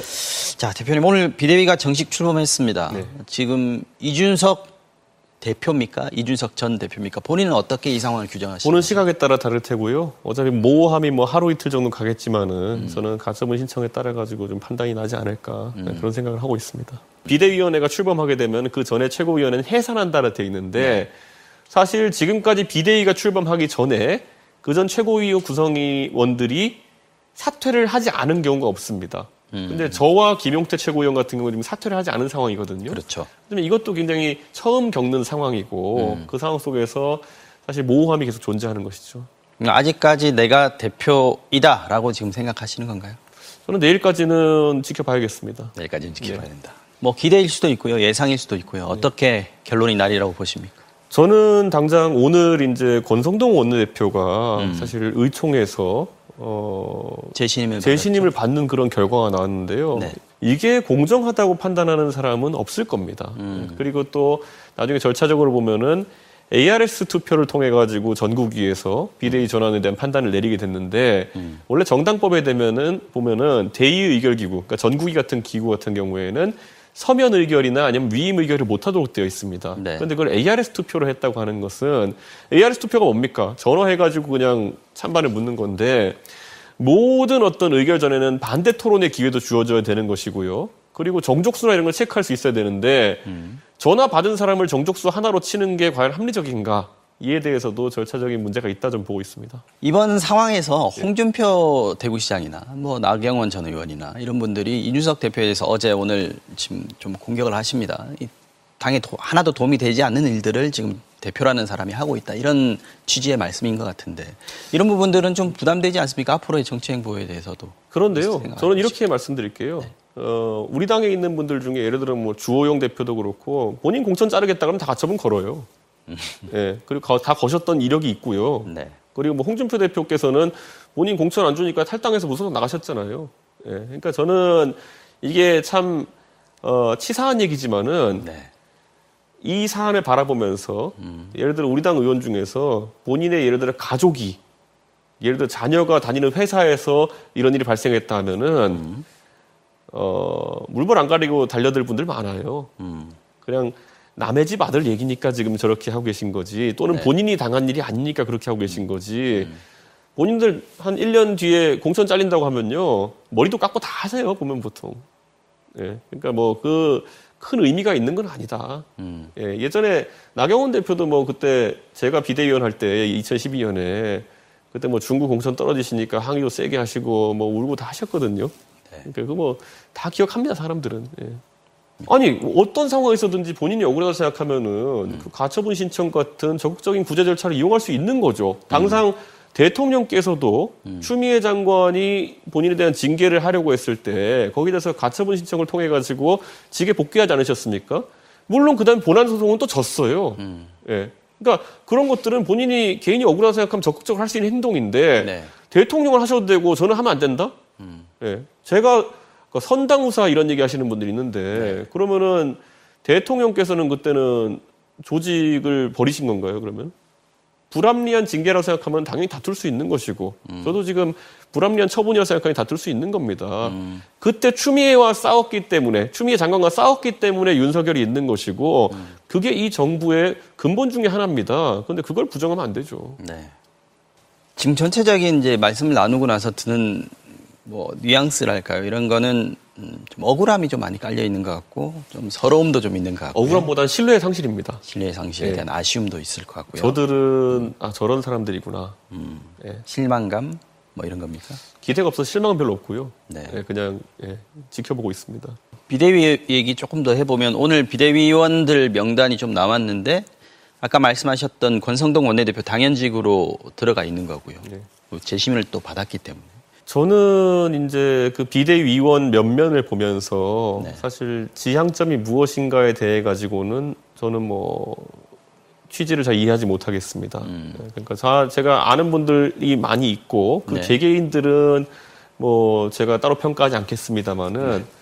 결국에는 선출된 지도부가 아니라 결국 임명된 지도부입니다. 비대위는. 그렇기 때문에 임명권자라고 할 수 있는 주호영 비대위원장의 의중이 뭔지를 파악해야 되는데 네. 지금은 안배의 성격이 강해 보입니다. 특히 사무총장으로 박덕흠 의원을 지명했다라고 하는 것, 네. 이런 것들 같은 경우에도 사실 박덕흠 의원은 윤핵관 중에 또는 윤핵관 호소인 중에 한 분과의 친소 관계도 항상 이야기가 나오는 분이고 그러다 보니까 그리고 아까 주기환 비대위원 같은 경우에는 사실 대통령께서 검사로 계실 때 수사관을 하셨던 그런 그렇죠. 분이기 때문에 특수관계로 이제 알려져 있는 분이고 그러다 보면 과연 이것이 최근에 정권과 당이 비상 상황을 선언한 것을 해소하기 위한 비상대책위원회 인선으로 오르냐? 그러니까 국민들마다 다르게 생각할 수 있겠지만 저는 비상 상황은 윤핵관 쪽에 책임이 있다고 보는 거거든요. 그러면은 그런 때는 윤핵관을 배제하는 구성 또는 윤핵관과 연이 있는 분들이 상당히 물러나는 구성을 하는 것이 옳지 않나 이런 생각하는데 이번엔 그런 부분은 좀 부족했다 생각합니다. 당대표 지지율들 보면 꽤 나온다. 이 얘기는 향후에 전당대회가 열릴 때 후보로 출마하실 생각이 있다는 말씀으로 들립니다. 지금 저는 뭐 조기 전당대회 뭐 이런 말 나오는데요. 이 정도까지 무리수를 벌였던 사람들이라면요. 그 상황에서 가장 무서운 게 아마 호환 마마보다 무서운 게 이준석이 당대표 다시 되는 걸 겁니다.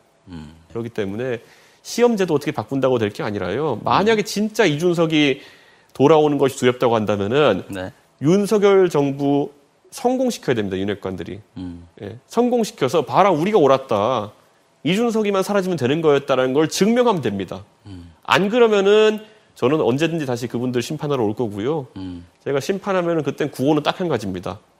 그분들 정계 은퇴 시키러 왔다라고 제가 얘기할 겁니다.